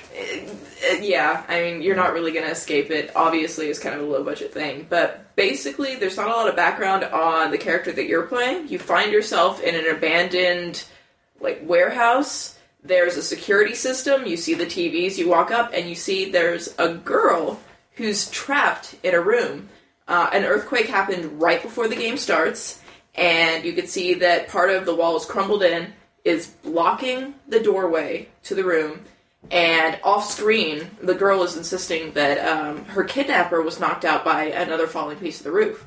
And so you have to help her try and find a way out of the room by directing her to different things in there. So you find clues, you tap on them, she checks them out. There's a lot of really, really difficult puzzles. I'm talking you need to know Morse code to figure out some of these puzzles.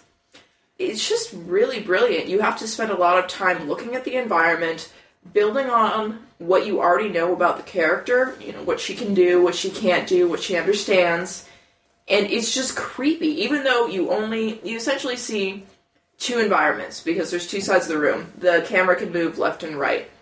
So you see the left side of the room that has the doorway that's blocked down, and then the right side of the room where she was chained, there's a gross old bed, stuff like that. And it's so much fun. It's so simple, but it's creepy. You just get this sense of impending doom, and oh god, I gotta get this girl out of there before the kidnapper wakes up and kills her or whatever he was planning on doing with her.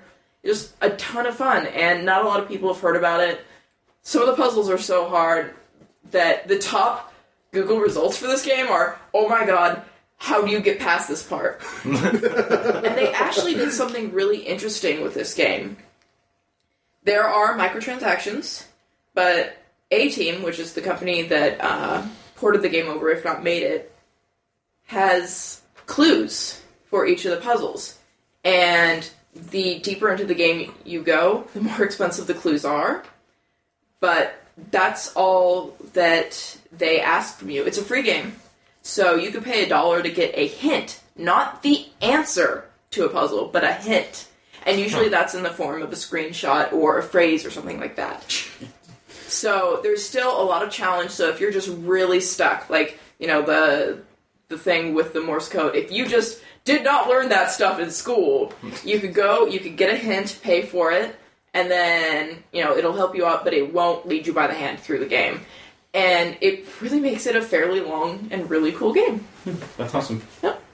And as for a bad game, this is kind of difficult. It's not a bad game, it's a bad aspect of a game. L.A. Noire. I was considering having that be as just my bad game. It had so much potential. It's a fairly good-looking game. It's interesting, it's different, and it's repetitive as hell. There are 3 things that you do in that game over and over and over again. Look at crap and go, oh, that's not it. Car chase, investigation, interrogation, rinse and repeat until you're sick of it. That game to me felt like I raced out and got that. I'm a big fan of Rockstar games. I love anything that pushes the boundaries of the technology and the depth sensing room. And we don't have time to get into all that, but if you're interested in learning about that, IGN has some really interesting video interviews with the people that worked on it and who pioneered this basically like a depth room that will tell the height of your face and reproduce you in incredible clarity and detail in a game, which is how they got the very realistic conversations and being able to tell if somebody's lying or whatever, and that's what that game is based on. But to me, it felt like that game was essentially just a giant tech demo. Yeah. It's like, look what we can do. This is really cool. You know, wow, you can see people's expressions better than you ever could before. Well, how can we make that into a game? Well, I guess that you can tell if someone's lying. Oh, a detective game. Well, how can you do that? Oh, well, what can we do with that? Well, interviews? All right, that's good. Well, we've got the Grand Theft Auto engine. We'll do car chases and shooting. Yay! It just seemed like there was not enough. And like, I love noir. I go to the Noir Film Festival in San Francisco every year in the Castro. Try and go at least twice. It's freaking awesome. I'm a huge fan of noir, and that game, like, that was why I liked the game, was the atmosphere. And the tech demo stuff was neat, but the gameplay itself was just arduous. And it was so disappointing, too, because the lead up to the game, looking at the reviews, when they were talking about it, it was shaping up to be this really amazing thing. Yeah. I was like, oh my god, this is going to be so great, can't wait. Oh, well, I'm done. It was really unfortunate, and I feel like it was so much wasted potential.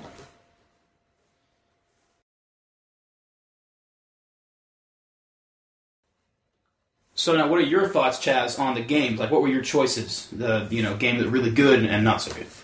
Well, one game that really sucked up a lot of my time recently was Demon's Souls, and I haven't had a chance to play the sequel yet, but I've heard good things about it. But even if the sequel wasn't as good as the original, I will always have a special place in my heart for Demon's Souls. It definitely contradicts the current trend of games holding your hands. Yeah, right, like pause doesn't actually pause it. It's just a menu. Yep. It could be like thumbing through your epic menus, and then all of a sudden you get skewered. Yep. And so unforgiving would be one way to put it, but also a good challenge. And that's very refreshing in this modern age.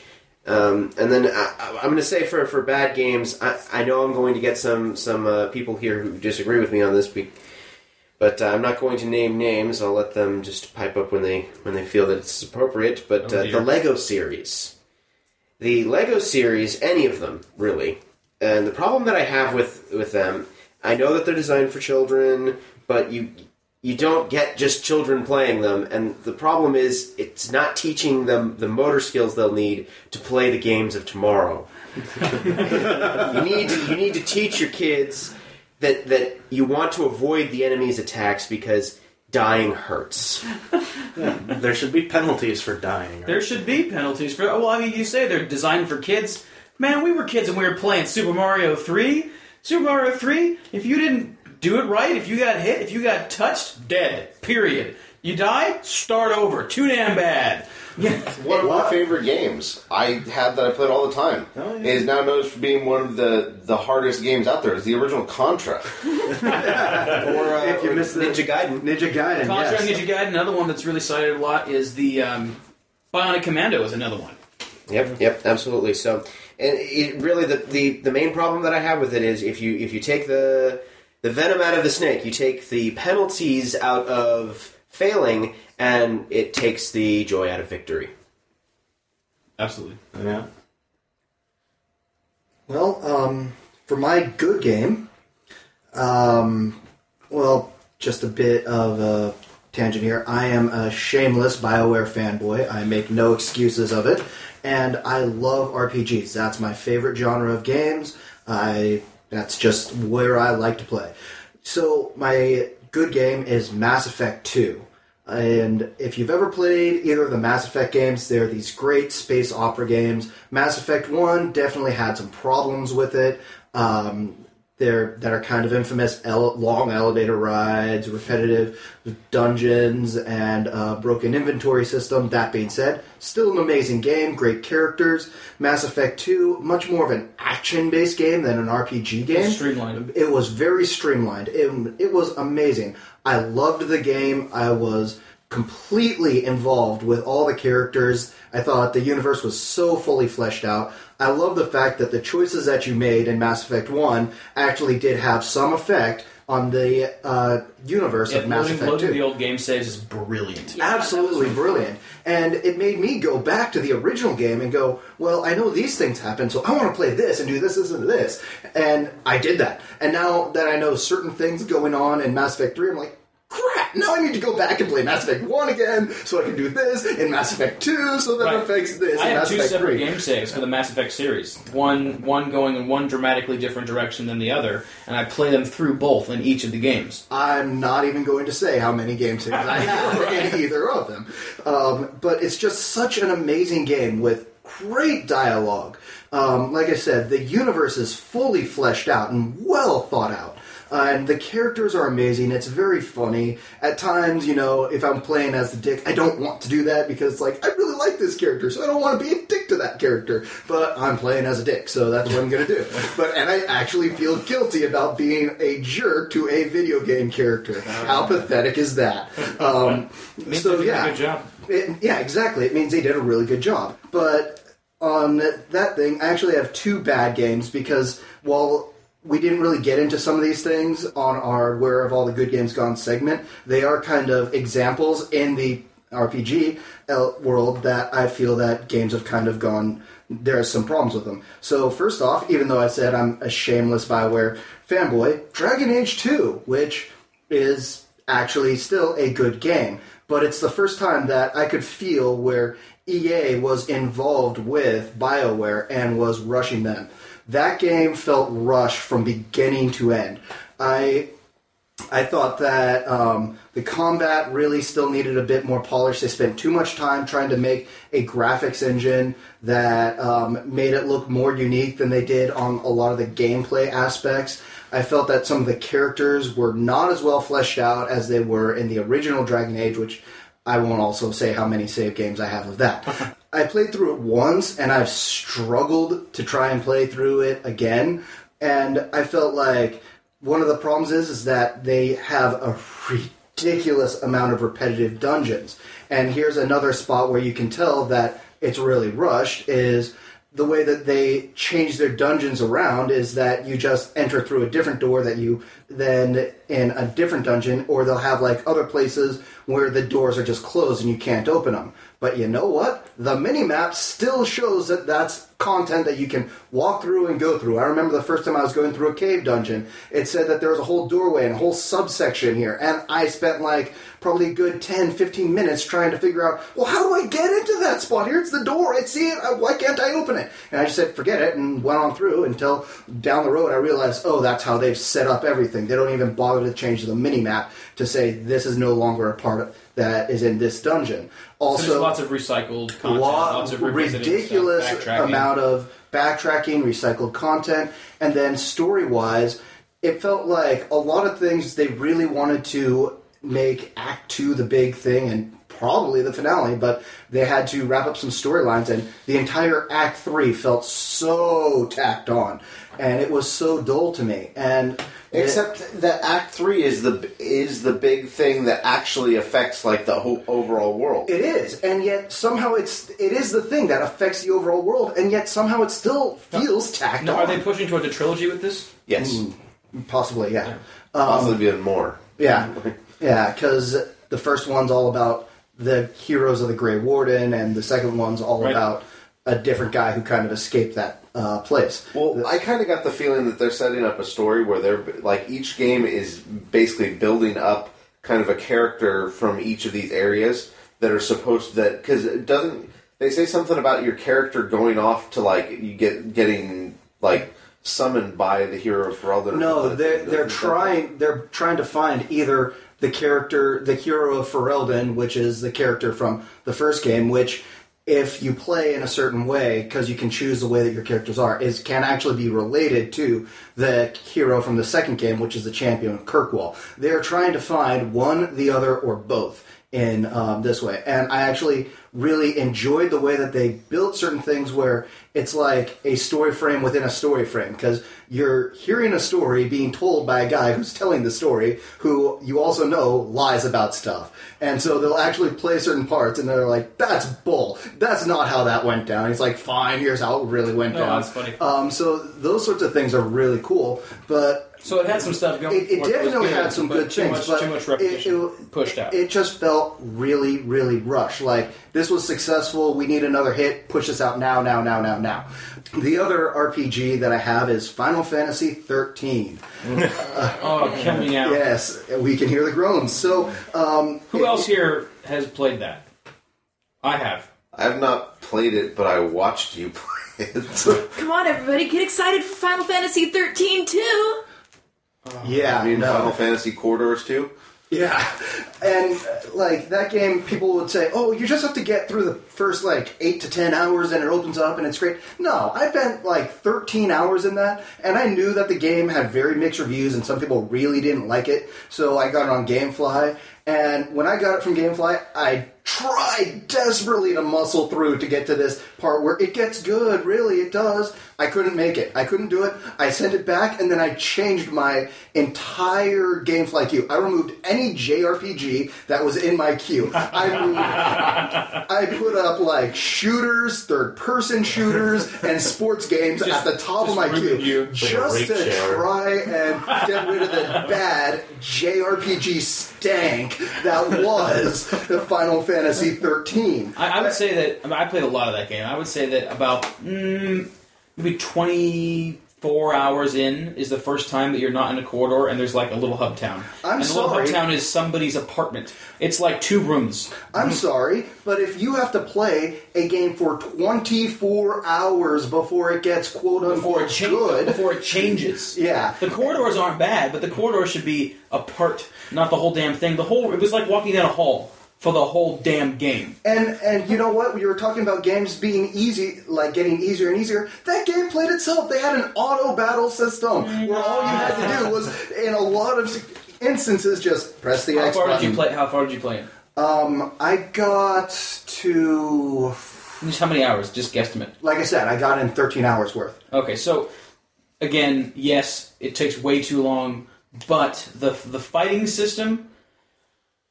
is dramatically different than the turn-based fighting systems of yesteryear. With the action bar and everything. And I'll give them points for trying something different. Well, the thing of it is this: it is a natural, organic progression of the old style. If you're trying to head in the direction of more fast-paced, and believe me when I say, it does get to the point where you're still working really hard and scrambling to survive.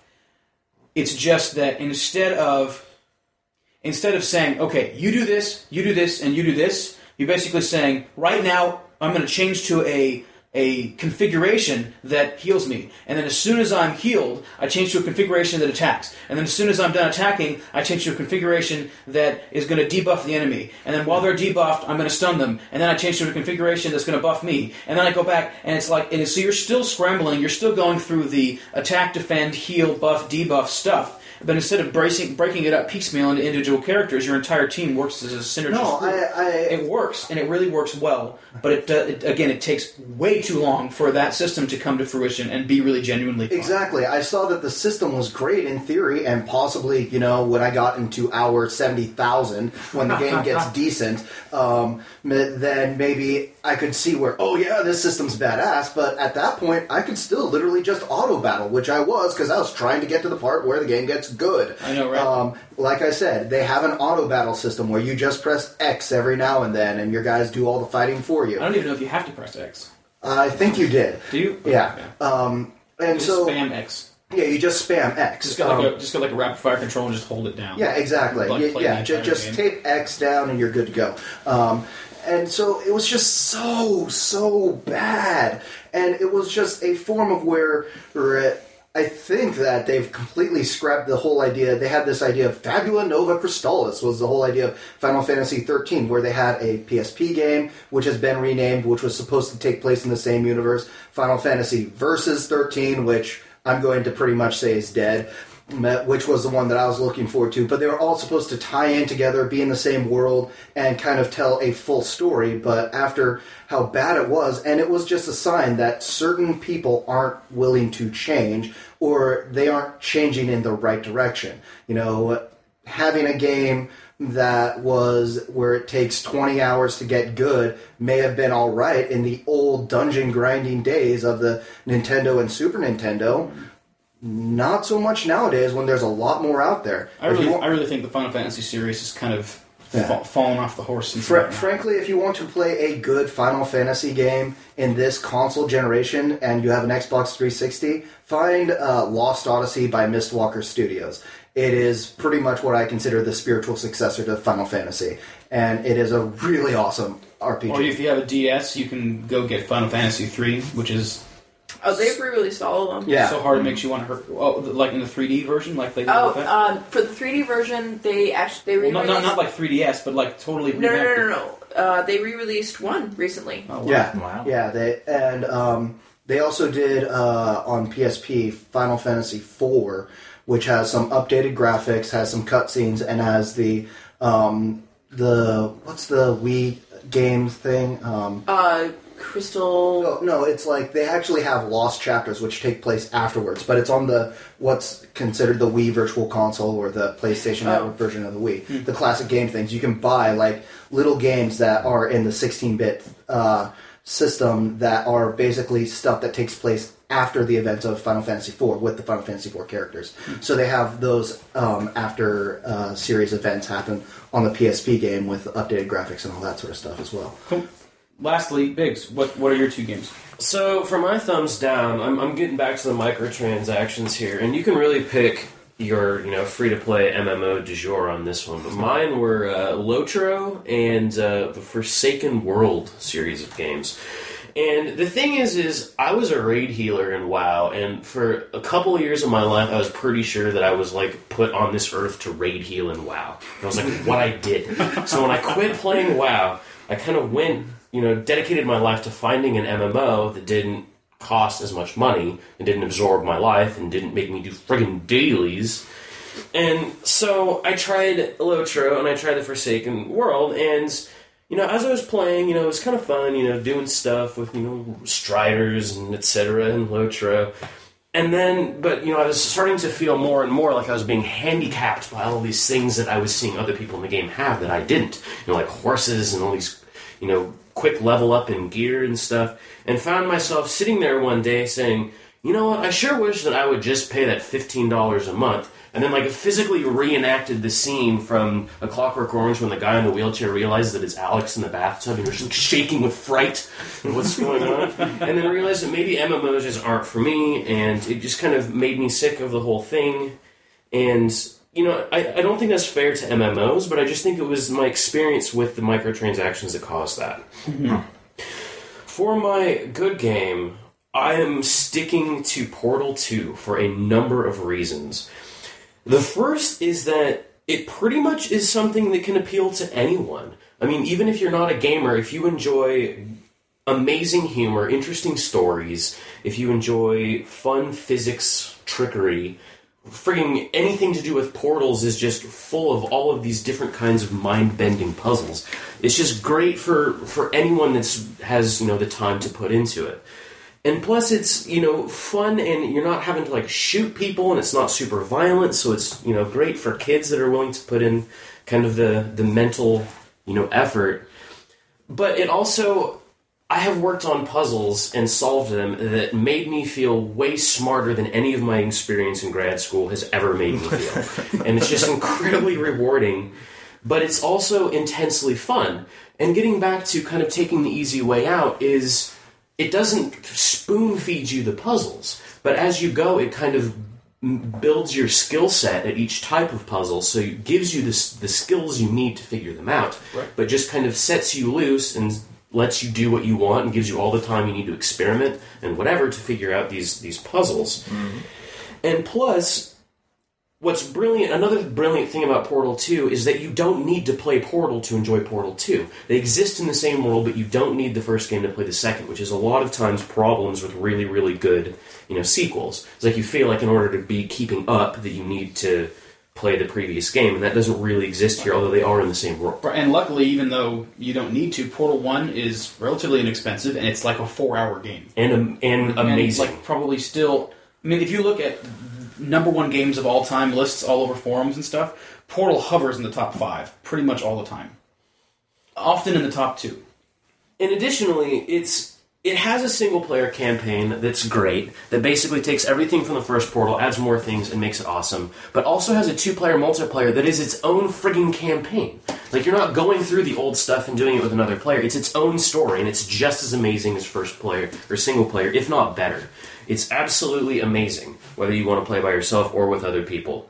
That and it has pretty well-balanced microtransactions, I would say. It has the ability for you to, feed the Valve system your money, but it's done in such a way that you're just buying cool little knickknacks for your two-player kind of character. So like what do you call it? Bling sort of gear? Right, so it has flags, or it has, different skins. You can also do fancy gestures, because the game has an amazing gesture system for 2-player. You can high-five the other person you're playing with, or, nice. Pull silly pranks and stuff. And what's great about all of these, about that balanced microtransaction system is that I have never ever felt as though I needed to buy this stuff in order to be successful. But when I'm playing Portal 2 with my girlfriend, it's fun to trade flags and stuff. It it makes the microtransaction interesting because now I have this other person who, wants to, play with fun color stuff, and, so it makes that interesting for me.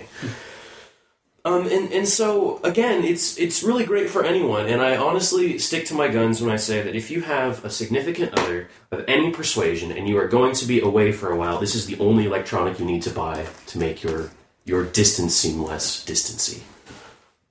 It is Portal 2. That's right. Forget cell phones, really kids. It's Portal 2. You guys went really G-rated with the direction I was going with that joke. Yeah, I did. Yeah. Oh.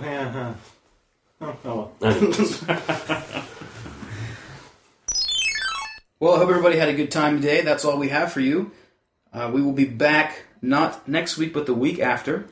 And the subject will be comics. Again, we will have master comic writer Joe, and hopefully a couple other friends. As always, myself, JP, and my fearless co-host, the Brian, will be there to entertain and educate. Thanks again to all the guests today. A lot of really cool things were talked about and very interesting perspectives. And clearly educated opinions were shared. I hope that our listeners have heard some good stuff and maybe are introduced to some new games that they never heard about before. So again, we thank you for coming and checking us out. Please make sure to visit Panda Manga and check out our updates and blogs. I am going to try and be regularly posting sneak peeks and previews of some of the art coming up. Again, Decaster stuff should be in the mail soon, so I'll hopefully try and put up a little piece of that for you guys to take a look at, as long as he's willing to kind of show off a little bit of his art early on. And yeah, so thanks everybody for coming, and we'll see you guys next time. See you later. Happy New Year. Thanks for having us.